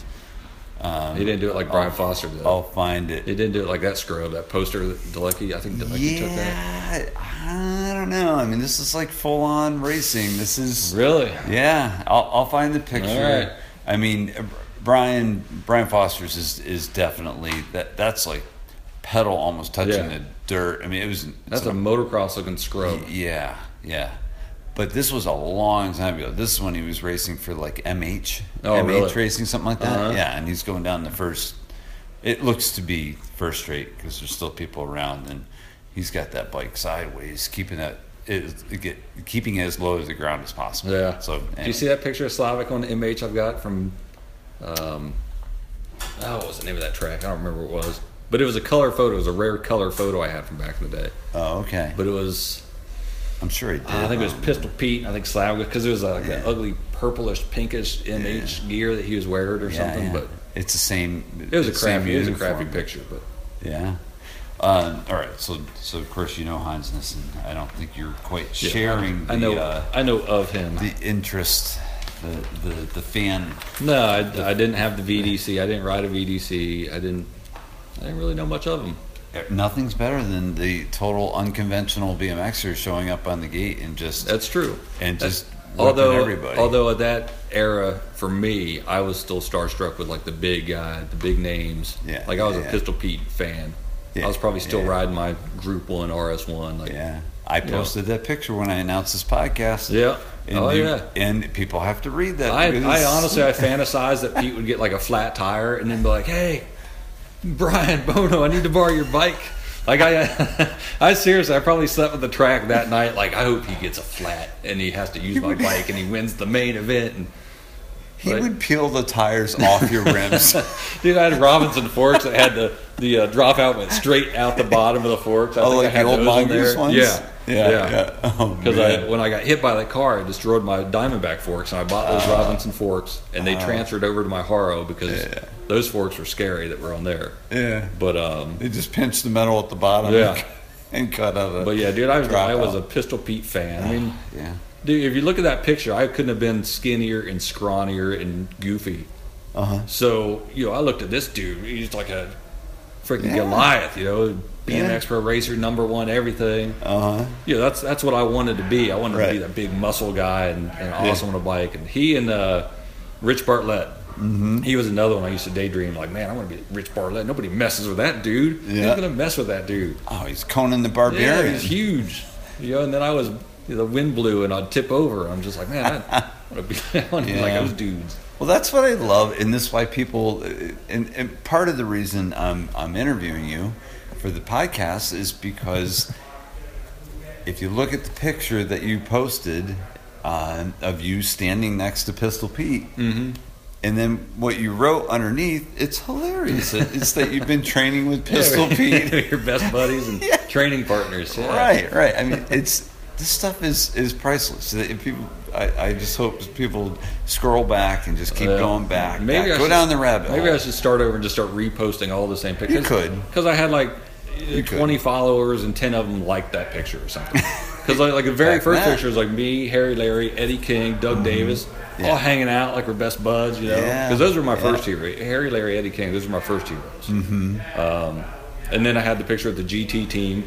Yeah. Which none of those guys even budged from their seat. I just kind of shuffled in behind them. It was like, Mom, take my picture with my boys, my buds. And like Dave, I mean, these dudes are younger than I was. First generation. Like Dave Milham and Chicken George Sievers, Danny Nelson. Right. But they were kids. Right. And they're kids with this slightly older, goofy kid standing behind them, like. Goofy grin on my face. Justin Green, maybe. I don't think he was in that picture. Not yet. Right. But yeah, there were a few of them. Inhi Lee. Corky Gainsford was in that picture. Yeah. But yeah, that's what I did, man. I ran around and took pictures and that was first generation photobombing yeah, back then. heck yeah. Yeah. You knew how to work your way in there. I had no shame. Like, what's up, dudes? Let's take a picture together. Me either. If Thompson isn't going to open the door, I'll just it's got to come out sometime, right? Yeah, I'll just talk through the window. Anyway, yeah, everyone gets to their hero somehow. Yep. That's the other part of doing a zine. Not A always zine gave me legal. an excuse to talk to some of these guys that I thought were just so rad on a bike that, if I didn't have the zines, like, what do I got to talk to them about? Yeah, I didn't know what to go to people to say. Well, I mean, you show them your credentials. I'm from Motown Zine. A zine I'm trying to make here, man. So I got interviews with Lyons, Billy All, Robbie Morales, and Matt Polkamp. Yeah. A couple of them I was friends with anyway. But But and the ABA Grands, the year I went to the ABA Grands, I tried to get out on the infield, and I think I think his name is Dugan Fennell, and he had a cowboy hat. And I remember talking to him. I was like, man, I'm trying to make a zine. This is like promotion for your event. And I really tried to sell it, and it didn't work. I didn't get out there, but I tried that approach a couple times. Mm-hmm. So. All right, I'm going to give you a couple compliments, and then we'll go back to a few more John Lee questions, then we'll hit a few others. Scott Yocolette, he just wanted to tell you that you are a solid dude. Looking forward to hearing the podcast. Yocolette's a cool dude. Let me tell this quick story about it. The first time I ever met Yocolette, I didn't even meet him. First time I guess I saw him was at Hilliard Indoor in Ohio. And I was 14 beginner, and I think like the second straightaway had this tabletop. Yeah. Maybe I was novice. I was feeling pretty good about myself. But I was jumping this tabletop. I was getting a foot of air. I was occasionally pulling a can on this thing. I was pretty hot shit. Yeah. And I was going down the second straight. I hit that jump, and all of a sudden, somebody yelled at me right before I hit it. And as I jumped, I felt this presence. I kind of looked out of the corner of my eye, and I saw a tire, like the bottom of a tire, going past my face, like past my helmet. And they land, and I'm looking, and it's this kid. Yocolette, I think, is about 3 years younger than I am. So I was probably 14, which means he was 11. So he not only jumped the jump, but he jumped me as I was jumping the jump. But he landed, kept going. I just, holy shit, who was this kid? And it was Yocolette, 11-year-old Yocolette, jumping over me while I'm trying to showcase for the fans. I love it. But that was the first time I saw him. And after that, he was on my radar. I would watch him, and whenever he would come over to Ohio to race at. And as we got older, being so close, we ended up in the same places, and I got to know him pretty good in our 20s, I guess. But yeah, he's a good dude. It's always cool to see him wherever we run into each other. Well, he is. I forget what episode. But thank you, Scott. Yeah, Scott's great. He was episode. I recorded it at the same time last year. Yeah. That's when we got Isaac Groundchuck pushed hard to find out if there was any, who was juicing, and and I think Scotty came back with, I'm pretty sure Matt Hayden was taking baby aspirin, and he said. He said it dead seriously. Breaking news. And of course, Isaac lost it. He was like, what? Baby aspirin. That's all you get? It's like steroids. Like, who's giving him steroids? Maybe Steve knows. We won't put him on the spot. Right. That wouldn't be fair at all. Actually, I think that was more post-Stu. I do. I think that was more of a... That was kind of... Suspicions of it. Tail end. I mean... Yeah. Pete won all 3 titles in '86, and he was a big dude. I know people were. But the year before that, he was the same size as you. Yeah, we would look like brothers in that picture instead of. You know what? I shouldn't say that because honestly, I've got no way to prove it. I don't know anything about any of it. Yeah. All I know is Pete was a big dude. He was winning races. Right. I bought the bike that he rode. Yeah. I liked it. And by the time he rode for Vans, I mean, he was a rebel kind of guy. Yeah. He had the long hair. I don't know if they were hair weaves or what, but they looked cool coming out of the back of the helmet. It was a monster mullet. But he was good. He was really good. So, Anyway, I shall not cast stones. No. Because Lord knows I've been juicing for a long time here. I'm on it hardcore now. Right. Yeah. Somehow it just added 20 I'm gonna pounds to my stomach. Series. I'm going to win the state series next year at all costs. No more 2 out of 2 for me. Yeah, I know. I want a rematch with Mark Heckler. All right. So let's hit a couple more here. Yeah. Back to John for a second. Your favorite Streeby? Oh man. A lot to choose from. Oh, could be the sister raced in a dress. yeah, That's pretty raced in a impressive. dress. The whole family was impressive. I went to the compound at least once or twice. Excuse me, one second. What was the religion that they? I don't know. Or was it their own religion? I think it might have been their own. Okay. All right. They had their own thing going on for sure. It was like half Mennonite and half what's sort of like Mormon. Yeah. It was. There is so much.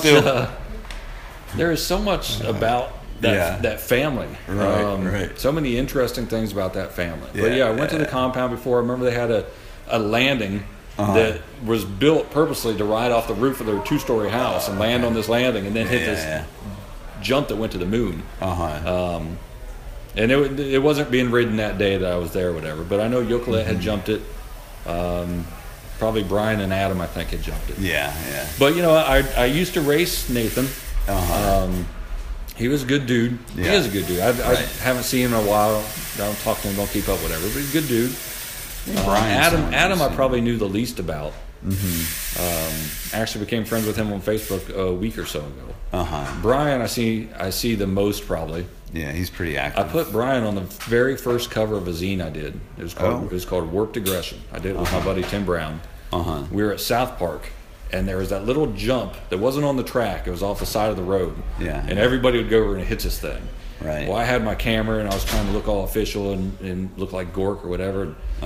Brian's over there doing these crank turn downs, of course. Right. And he come up and he said, "Who are you shooting photos for?" And I told him I was shooting photos for Go. And he just got stoked. Like his eyes lit up, got super stoked, went back to the top of the trail, started hitting this thing a bunch more times. I got a bunch of cool photos of him doing these turn downs. It probably took me 3 months to put the zine together. Yeah. But months later, he shows up on the cover of this black and white zine, poorly copied. You couldn't even see who it was. It was so blown up and whatever. It was just a silhouetted picture. But so yeah, but I don't know. I saw him out in Phoenix a couple times. Did some photos of him out there. Yeah. But yeah, the sister racing a dress. They had a younger brother. The dad let us sleep in his camper one time while he slept out in the cold, wet ground at a bike race. But Yeah. Just they're pretty I like the incredible Streebies. I can't pick a favorite though. That's all right. Let's see. All right, here's a good one from John Lee also. Worst BMX trend you followed? Oh, I could guess it.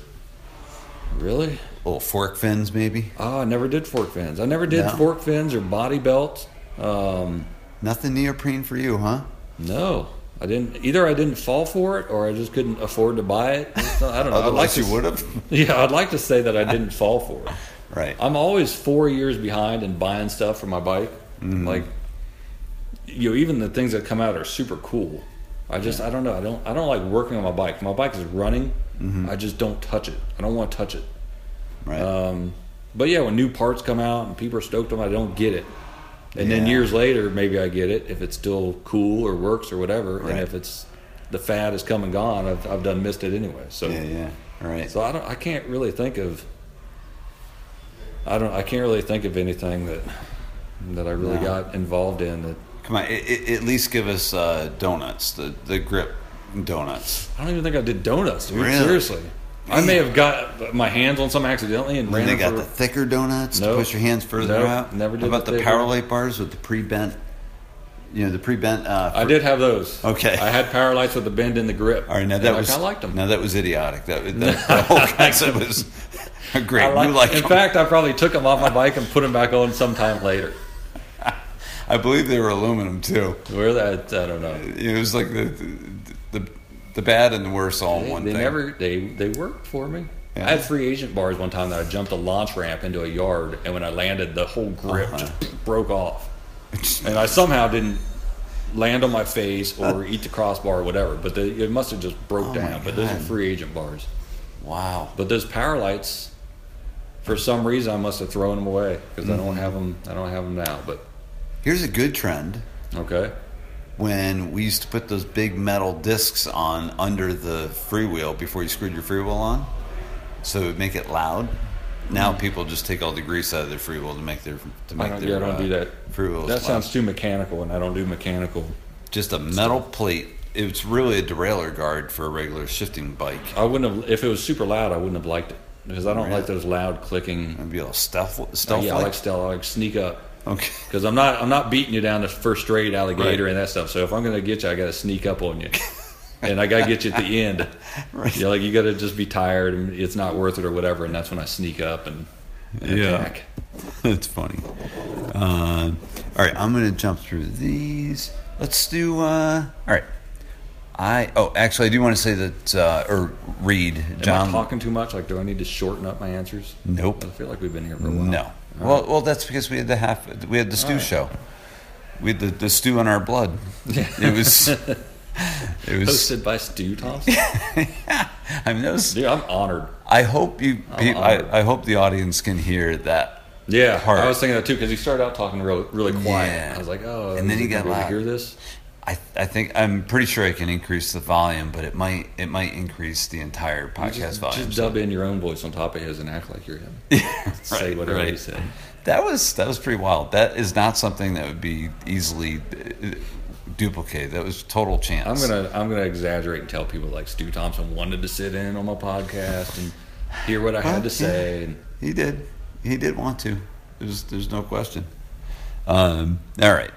So John Lee just wanted to say thank you for all of your support in making the trip out to the John Lee Jam, which was the first jam. Yeah. And I'm going to say something about that real quick. It was awesome getting to meet you, is what he said. Okay, so you work for, is it okay to say who you work for? Sure. All right. The CIA. Yeah. So, all right. Well, it's close to the same acronym. Southwest Air. Southwest Airline. Yeah. Very close to CIA, but so you work for an airline, but you drove all the way out from Ohio out to the first jam that I held with a lot of John Lee's friends from Long Island. Mm-hmm. Certainly not. That was not a Gromdad 2000 jam.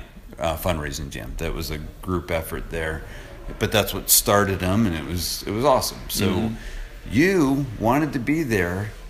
I don't know what the deal was with the plane tickets, but you ended up driving all night long to be there in time for the jam, and then you drove all the way back. Yes. And it's a hike. I mean, it's an 11-hour drive, maybe 10 at best. I don't remember. Well, you had to get off of Long Island and through New York City, so that right there is that's a 2-hour, bit in and of itself. Actually, I don't need that anymore. Okay. Yeah, if you want to hang on to it, it's fine. So anyway, that was a huge deal. I mean, you may have had the furthest distance traveled to that jam outside of possibly Rich Bartlett, or was he the next year? I think he was the next year. When you did fly and you drove with me down and we stopped at Kiko. Were you with me when we went to Kiko? And I didn't go to Kiko. I went to Boondock. That's right. Maybe I went to Kiko or we did both. I don't know. Yeah, I don't remember. I don't know how that worked. But anyway, that was a big deal, and it was. I mean, I certainly appreciate you showing up for that. I think we ended up doing the Sidak race together. Yes, we did. Yeah, I couldn't find any takers. Harder than I thought. Yeah. And I had a broken foot, so I was supposed to be on the side, but I ended up pedaling. I couldn't monkey that thing, and I couldn't pedal that thing. If I wanted to turn left, that thing turned right. Right. If I wanted to turn right, I turned left. Everything was fine until after the finish And now line. every time I see you with somebody else, and you guys are blazing around that thing, I'm like, oh, well, okay, apparently I'm the only one that can't ride a side hack. I couldn't. Well, no, because there was a person before you that tried that. Danny Bailey. Okay. Remember he ran off in the woods? Oh, yeah. I'm not doing that. I'm not doing. Well, and some kid broke his leg there. Bad memory. No, bring that that was up. the next week. Yeah, thanks. I'm only bringing that up in my own defense. That well, they were going fast too. It was me. Was it you? Yeah. You did it. I didn't do it. Jeez, I'm glad I wasn't a monkey when you were riding that thing. You're throwing people off, man. Oh, man. All right, Shane Hampson, I'm sorry. I got to tell this story. It sucked. I mean... Yeah. Sorry, Shane. mean, I was standing right there when it happened, too. I was in the infield gosh. taking pictures. He went to plant his foot to push off in the first turn, and it just buckled. Like his tib-fib just broke right in half. And the people on the top of the turn, you were right there. And I've broken my tib-fib before, so I felt it when I saw him do it. I felt what he And we're talking felt. broken, like clean. And, whew.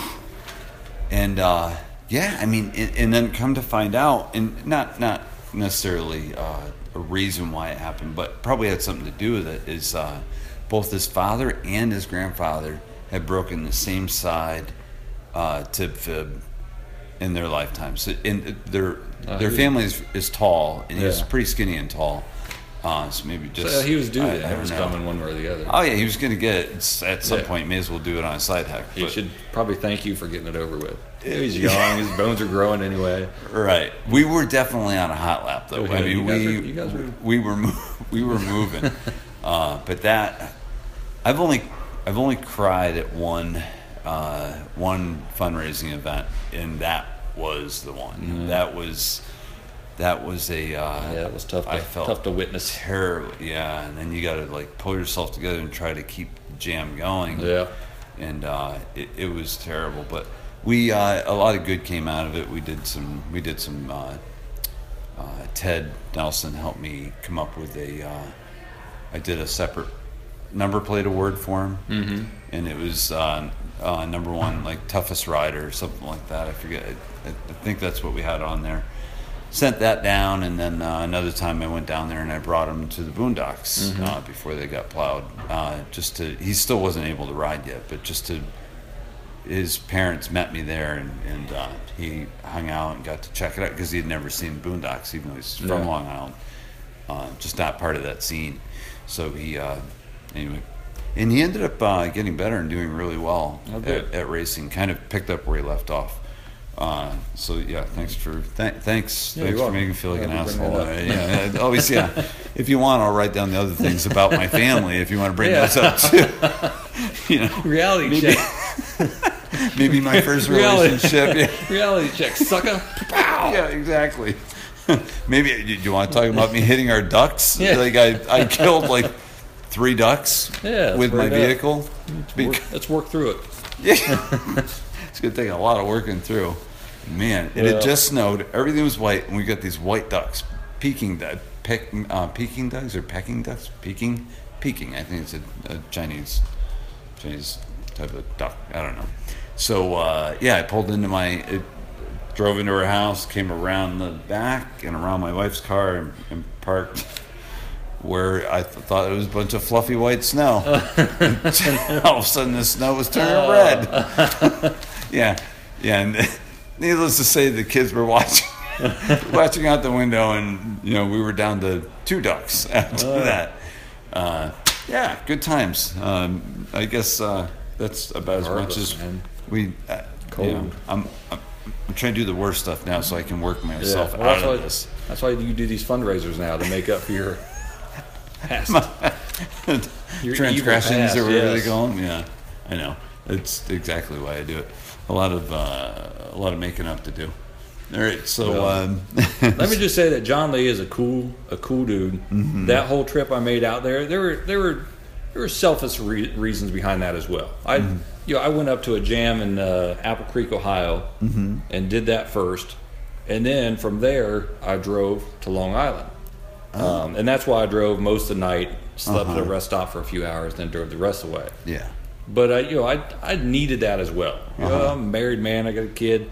I needed that little getaway, and I missed doing road trips and going to bike. And I had never been to Shore and BMX. I was excited to go there. Yeah, I knew all these Long Island guys were going to be there. People I remember growing up, and even if I didn't know them, I knew I'd recognize people. And You know, it's cool to see everybody 30 years later. You know? We've all grown up and done our own thing, whatever. Only BMX though, not high school reunions. Yeah, don't do those. BMX is what I enjoy. Right. But it was a good trip. I had fun out there at the track. I had fun with the fundraiser. John Lee's super cool guy. You know, he had that tape that he put together. We were jamming out there at the track all day with one good song after another. I'm just like, man, this is awesome. This is the scene out here is awesome. It was fun watching all you guys that knew each other. You know, connect after not seeing each other for years. Even not being a part of that scene, I felt like, I don't know, I felt like a part of the scene somehow. You were. And then same thing driving home. You know, I had cool stuff that I had bought at the silent auctions or won at a raffle or something. I've got that Brian Foster bike that looking at it, I'm like, man, the back end of this thing is short. I don't know if I can ride it. It's short. And driving home, I got about 30 minutes from home. There's a little pump track thing, a little dirt pump track. I'm like, I'm going to stop and try this bike out. It was like 10 a.m. I was super tired from sleeping in my truck for 2 hours. I got there, got that bike out, and I think I pulled it up once and almost landed on my back. And that isn't good. I can't ride a bike with a 13-point-something back end. Oh, wow. But, so I ended up trading that somewhere down the road. Was that a Fit? A Fit bike? Yeah. Oh, okay. But I didn't even know we had that in the silent auction. Yeah. Wow. So I know you did really well in the pit bike race. I did pretty good in the pit bike race. That wasn't easy. And I was on one of the 16s because there were a bunch of 18-inch bikes, and I ended up with one of the 16s. Being the tallest guy there, but it's natural that you should end up with. But yeah, that was the smallest bike. I was training for obstacle course races back then. Oh, okay. So I was doing a lot of running. Spartan kind of stuff. Yeah, so I had I had a little bit of fitness behind me back then. So I went into that pit bike race like I'm gonna take this, and of course I didn't. Because there are a lot of fast dudes on pit bikes. Yeah, but there was 40 people to start. We had 20. I had 20-man motos, and you made it through your moto, and you made it to the final, and that was not easy. That was fun. That was a fun event. And it was very laid back. Of course, everybody gets competitive because everybody's racers or whatever. But that was a lot of fun. I enjoyed that. Well, I'm glad you came, and for a good cause, man. John Lee's a good dude, and I'm hoping that everything helped him out. Yeah, the money raised and just the support from people and stuff like that was cool to see. So absolutely, couldn't have done it for a better guy, that's for sure. All right, so I'm gonna hit a couple more of these questions, and we might be able to wrap this up. And you're just actually, if you want to, actually, I can keep this. All right. Brendan Thompson just said he can't wait for this interview. Brendan's from right around Nashville, and he has an amazing collection of cars and bikes. Yeah. I follow him on Instagram. He's definitely got cool cars and cool bikes. Yeah. That might be a trip we have to take together. Yeah. Go down to Nashville to see Brendan. Yeah. He's a good guy. That'd be fun. Okay.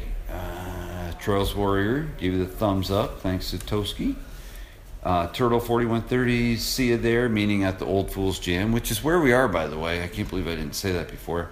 We're at Ray's, I guess we call it bike park, but mountain bike park, same thing.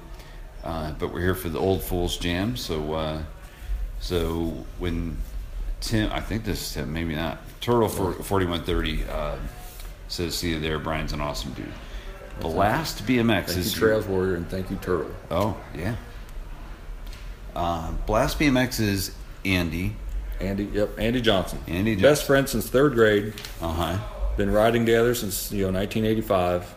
Yeah. And now he runs a team, Blast BMX, that he started for his kids. He and his kids. Mm-hmm. And I ride for the team, and my son rides for the team, and it's a jersey, and it's a canopy to sit under, and his wife makes fruit bowls for us at the races and stuff. Really? It's nothing more than just a family hangout, keep it fun, keep it simple. Yeah. And we between the Whole Shot Zine and Blast BMX, we've been promoting little things at the races. So Whole Shot awards with money and that's awesome. And whatever to entertain ourselves and try to make it fun for other people too. So good for you. Just showing people how easy it is to make a difference with BMX. Yeah. It's awesome. On the local level, it's super easy. You can do anything you want. Right. Within reason. Right. So Andy asks, best BMX event he's ever attended and why. You know what? I'm going to skip that because we're going to end up back at Christmas Classic. Yeah, 88 Christmas Classic. Yeah. Same store. I loved it. Yeah. Loved everything about it. Right.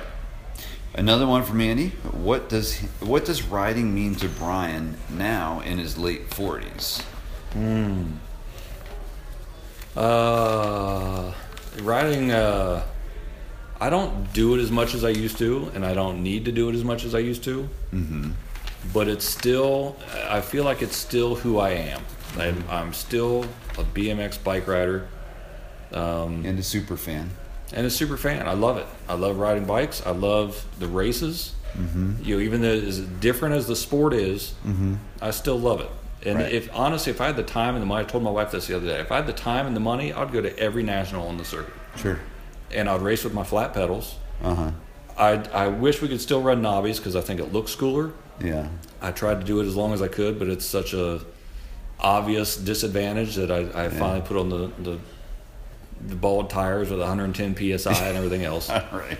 But I'll run the flat pedals and I'll do what I can with the flat pedals. But the tracks, I love riding different tracks. And at 47 years old, I feel like I can go to a track and handle a track. Sure. The trails that are built these days, I never know what I'm going to see when I go to trails. Yeah. So as much as I still love trails and the trail scene, going to a track, I feel like I can go there and be safe. I wish I could ride the track more, which is why I like locals and the state scene. Sure. Because nationals, you don't get to ride enough. Yeah. But if I could follow the circuit, I absolutely, I'd do like Eric Root. I'd hop in my car and go to every single race, and I would enjoy it.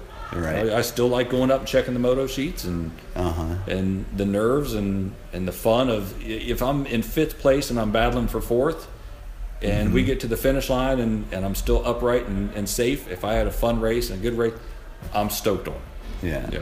4th or 5th, I'm stoked on it. If I rode decent, had a good battle with somebody for a position, that's fun to me. Yeah. So.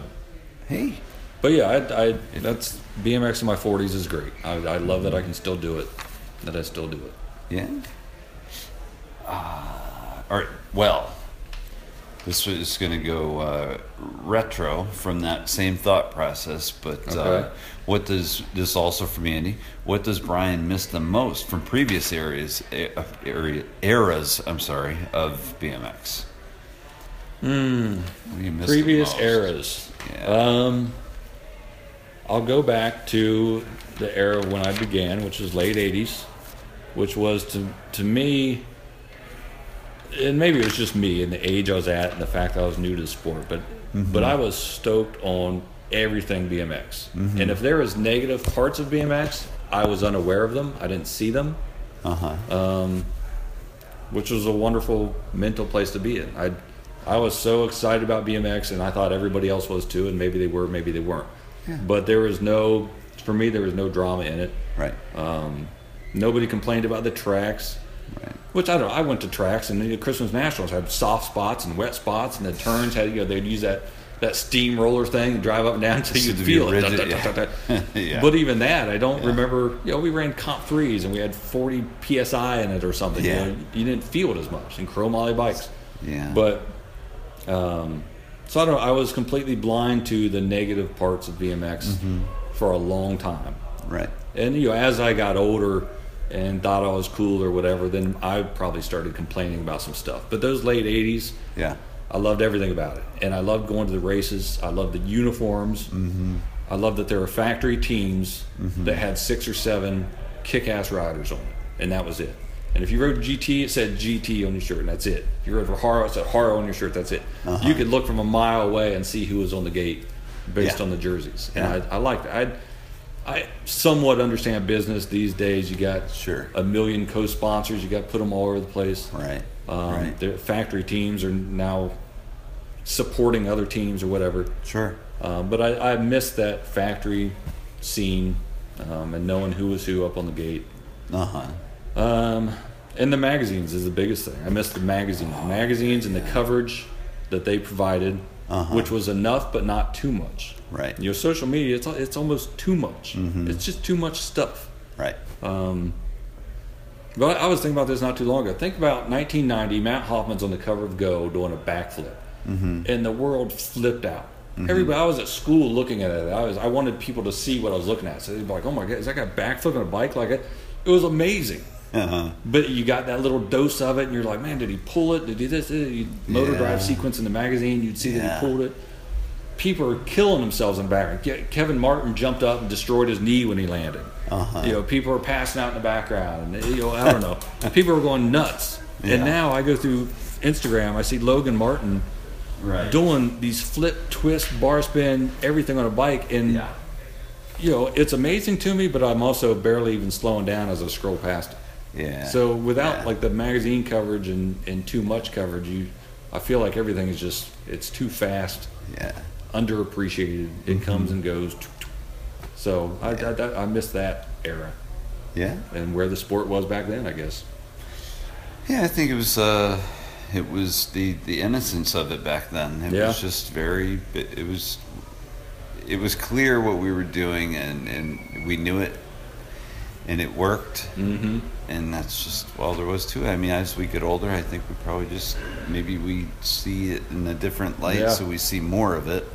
We see it with a bright light, so we see all the little things that are maybe overdone.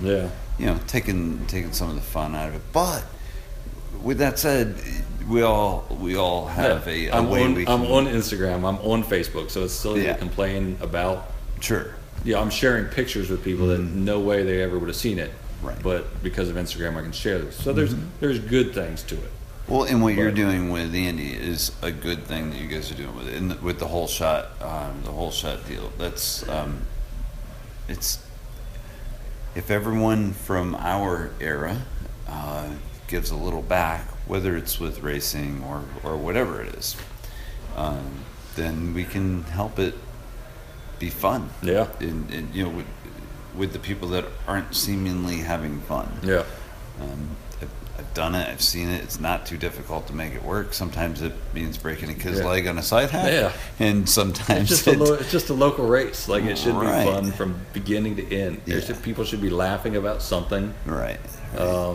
I hate to see it's very serious, and on a local level, too serious. It's a lot of money being put into it, and it's just a local race, man. Just go have some fun. Jump a tabletop and sketch out, or something. Well, it's all the reasons you have it right, and you're doing it right. So one last one from Andy. He said, "What does Brian love the most about today's BMX scene?" And then he said, "I'll shut up now. I can't wait for the interview." But Zip it. Andy, thank you for sending the questions. I think these are great questions. Andy's good dude. Andy Johnson, Instagram. He's at Shaping the Page. He's got some old pictures on there too, like freestyle, from the freestyle side of things. But he's a great dude. What do I like most about today's BMX? I guess I like, I do, and I don't know. It's hard to. I like going to the tracks. Because I don't really watch the weather as much anymore. You can go to. It can rain the day before, and you go to the track. It can rain that morning, you go to the track, and you can still ride it. Oh yeah, well, soil tack. There's something to be said if it's for the soil tack and everything's smooth and Akron BMX, one of my favorite tracks in Ohio. I love going up there. I love riding that track. There's a lot of different things you can do on different parts of the track, and I enjoy. Like I said, I enjoy riding, but I enjoy going to.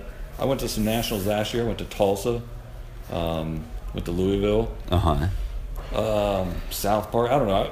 I love going to different tracks, riding different tracks, and even though in very many ways they're giant pump tracks, I still go there and I enjoy riding them. As far as watching the racing, I don't like watching the racing as much as I used to, but that's not to say that I don't like watching the racing. I still enjoy watching people battle and races and good moves. I appreciate good moves and turns. But yeah, it doesn't feel like it's as frequent as it used to be. You're not bumping each other in a turn and coming to a stop, and then three of you are trying to get back on your pedals and race to the next jump that maybe you cleared, maybe you don't. It's it's just very, very flowy now. But back in the day, we all used to appreciate like, oh my God, the track is so smooth, it flows so good. It was like a rare occasion, and now they all are smooth. So I don't know. I love riding tracks. Mm-hmm. I don't know. In any shape or condition, pretty much. And I follow the sport, but in all honesty, Joe, I don't really feel like I know like the pros. Right. Yeah, and I follow some of them on Instagram and stuff like that, but there's a lot of videos of sprints and product things, and I understand they're trying to get paid and they got to promote their sponsor and all that. Right. But I don't even feel like I know, you know, I know of Corbin, I know of Connor, and you know, Nick Long does his own thing, which is cool. Right. But I don't know, it's just different, man. The pros back in the day, it just seemed like they were so individual. Yeah. You know, there's so many different individuals in the way that they rode and the way that they trained, and you know, some of them ate healthy and did this, and other ones went to McDonald's and drank beer all weekend, and you know, some of them were super buff and some were super skinny. I mean, it was all over the place. And now everybody's like this well-oiled machine athlete, which is respectable, right? But it's also, you know, BMX has gotten real serious in that aspect. Which, if you want to compete, that's the route you have to go. You can't be a dirtball eating McDonald's and go beat Connor Fields around a track. Right. So. And it can't be duplicated. It's evolved so much that can't be duplicated. But I don't know. Need another Dave Clymer. Yeah. They got a lot of them, man. All personality. Ronnie Anderson. The wrench he threw in the system. Oh yeah, you never knew what you were going to get. The storylines from that dude, and Dave Clymer and his thing, and Mad Dog coming in there, and you know, he never made it to the top of the pro class, but man, where the entertainment that came from those dudes. What didn't he fight with? Was it Greg Hill or? Oh, he fought with Hill. He fought with Harry Larry. That's right. Yeah, Harry Larry. Harry Larry was the big one. The video that goes around all the time of he and Aquaman getting into it at the races. Like, man. That was Arizona, wasn't it? I don't know. That looked like some indoor horse barn type place, but I had no idea where it was. Yeah. All right. Some things that, let's see, we've got in the notes here. I'm interested in this one. Anthony Sewell, which oddly enough, I think I brought him up with Stu before. Anthony Sewell, rest in peace. Trading card. All right, tell me this Anthony Sewell story. That was I was probably 18 or 19 years old. Mad Dog was my hero at that point. He was coming into BMX action and jumping to the moon, doing all sorts of tricks. He was super cool to me. He stole all my tricks, by the way.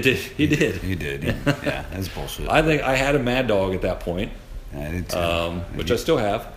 Oh, that's right. I've seen it. And they started that whole search for Anthony Sewell thing. Yes. Well, I had an Anthony Sewell trading card, so I wrote Chris Mad Dog a letter and sent him this trading card. And I must have put my phone number on this thing. Like, call me, Mad Dog. Yeah, right. Which is funny because I'm like 19 years old or something. Yeah. But I sent this letter. And I don't know how much time went by, but I got a phone call one day. I still remember I was upstairs at my parents' house. And my mom must have yelled out, "Hey, somebody's on the phone." It's just Todd Lyons. Don't worry about it. Yeah, exactly. He just wants to talk with you. Yeah. So I went and picked up the phone. And, "Hey, man, this is Chris Muller. Blah blah blah." And I thought, man, one of my friends, like which jackoff is this calling me acting like Chris Muller? It's the same one that called and said it was Greg Hill. Yeah. Or wait, was it Greg Hill? No, I'm sorry to break your thought process there, but Gary Ellis.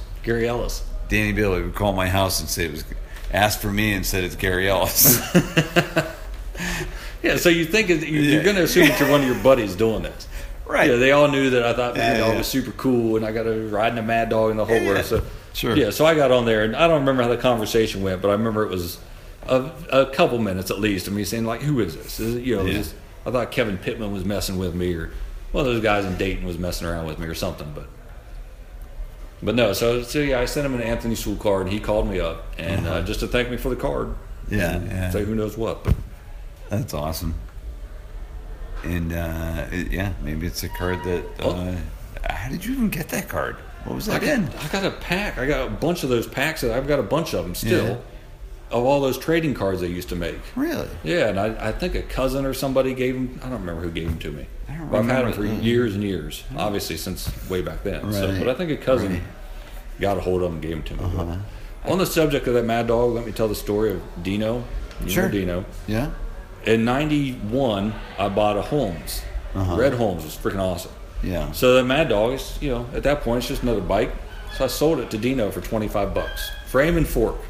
Sold that thing to him for $25. Yeah. Well, he put a bunch of Boss components on it and stuff, and they may have rode it a few times. And he hung it in his parents' basement.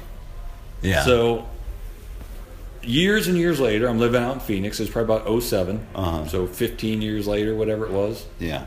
I call him up. I'm like, hey, dude, you still have that Mad Dog, man? I want to get my old stuff back together, stuff that I gave away, whatever. You still have that Mad Dog, man? I'd like to have that thing back. He's just like, yeah, it's in my grandparents' basement.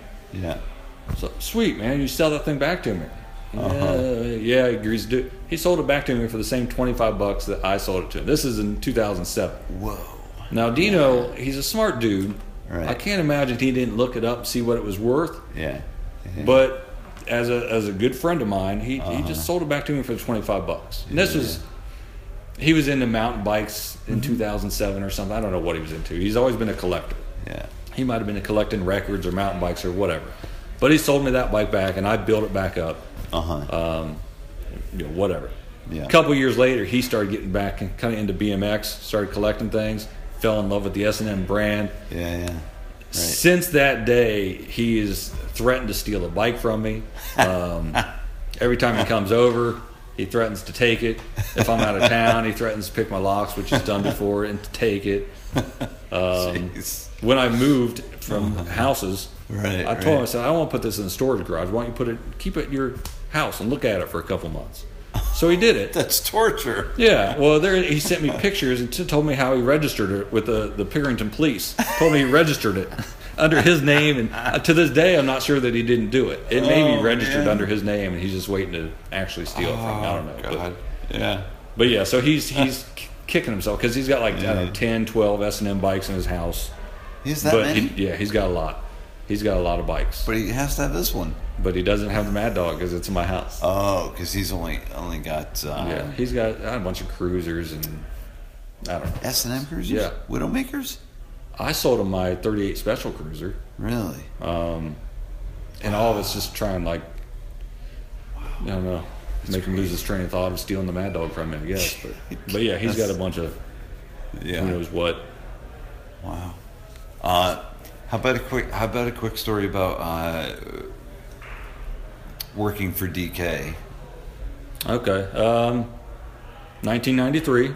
I was delivering pizzas in Pickerington, Ohio. I decided I'm going to move to Dayton. Dayton's got a good scene. There's a lot of dudes I'm good friends with. I want to move there, and I want to ride bikes. Right. And so I moved to Dayton, moved in with Greg Beam. Do you remember Greg Beam? I do. Yeah, he rode Factory DK, rode Factory Huffy in the early 80s. And still very good for you. He texted me this morning. He's getting back into riding, which is awesome. But I moved in with him. Colin Winkleman had just moved out of the house. So I moved in with Greg. I got this job at DK.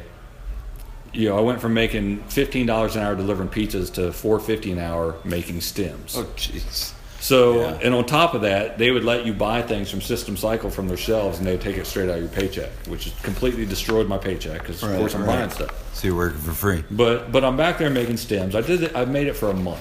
Did it for a month. Yeah. But yeah, there one time I was back there and I'm drilling the holes in the bottom part of the stem. The 4 stem bolts and then the hole for the stem bolt, whatever. Right.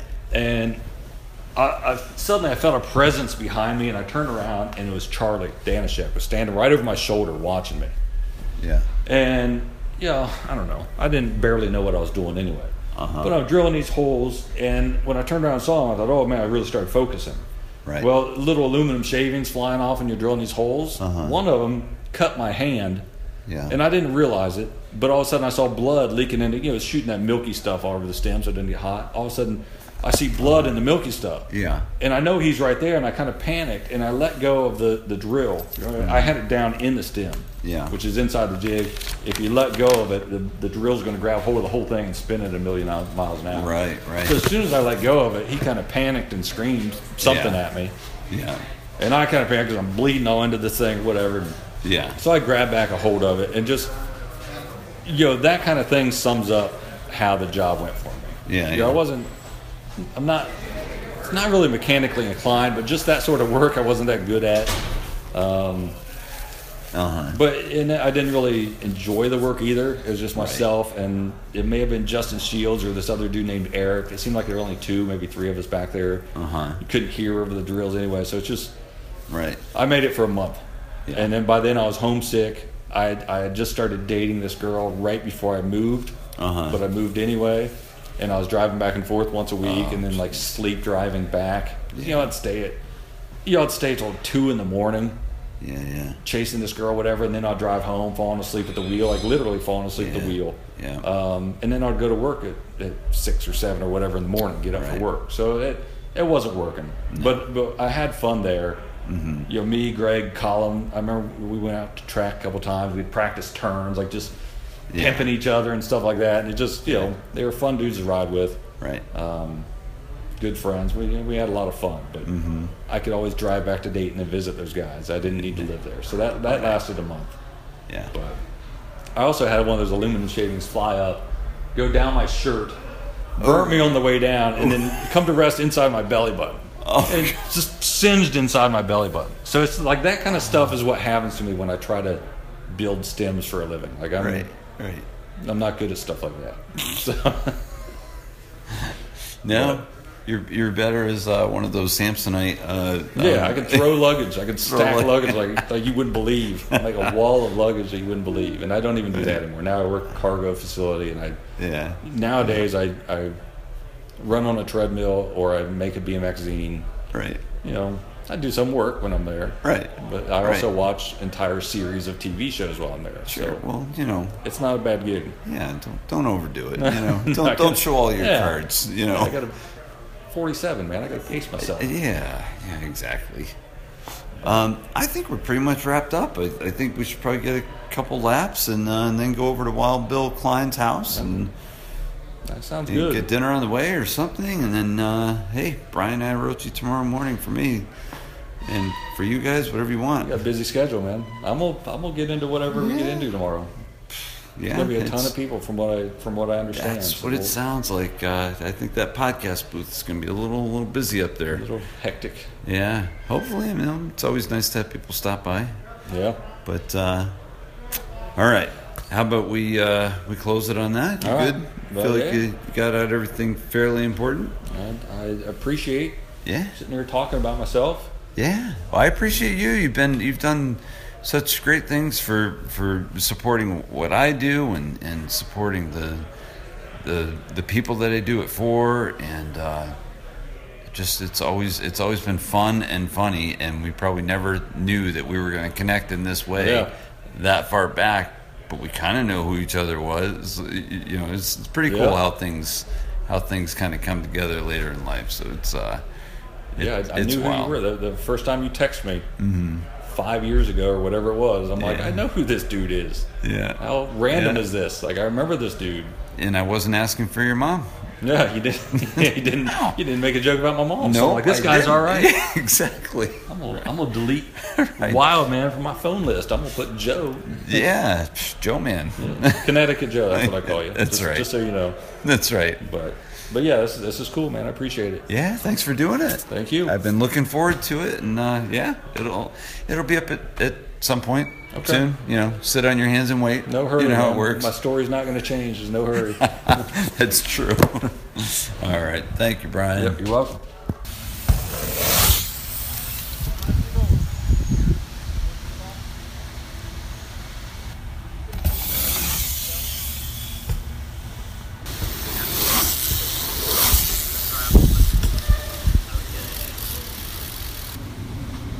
I will say, once you go into the berm, talk that. I gotta kind of try to do at least jump the first.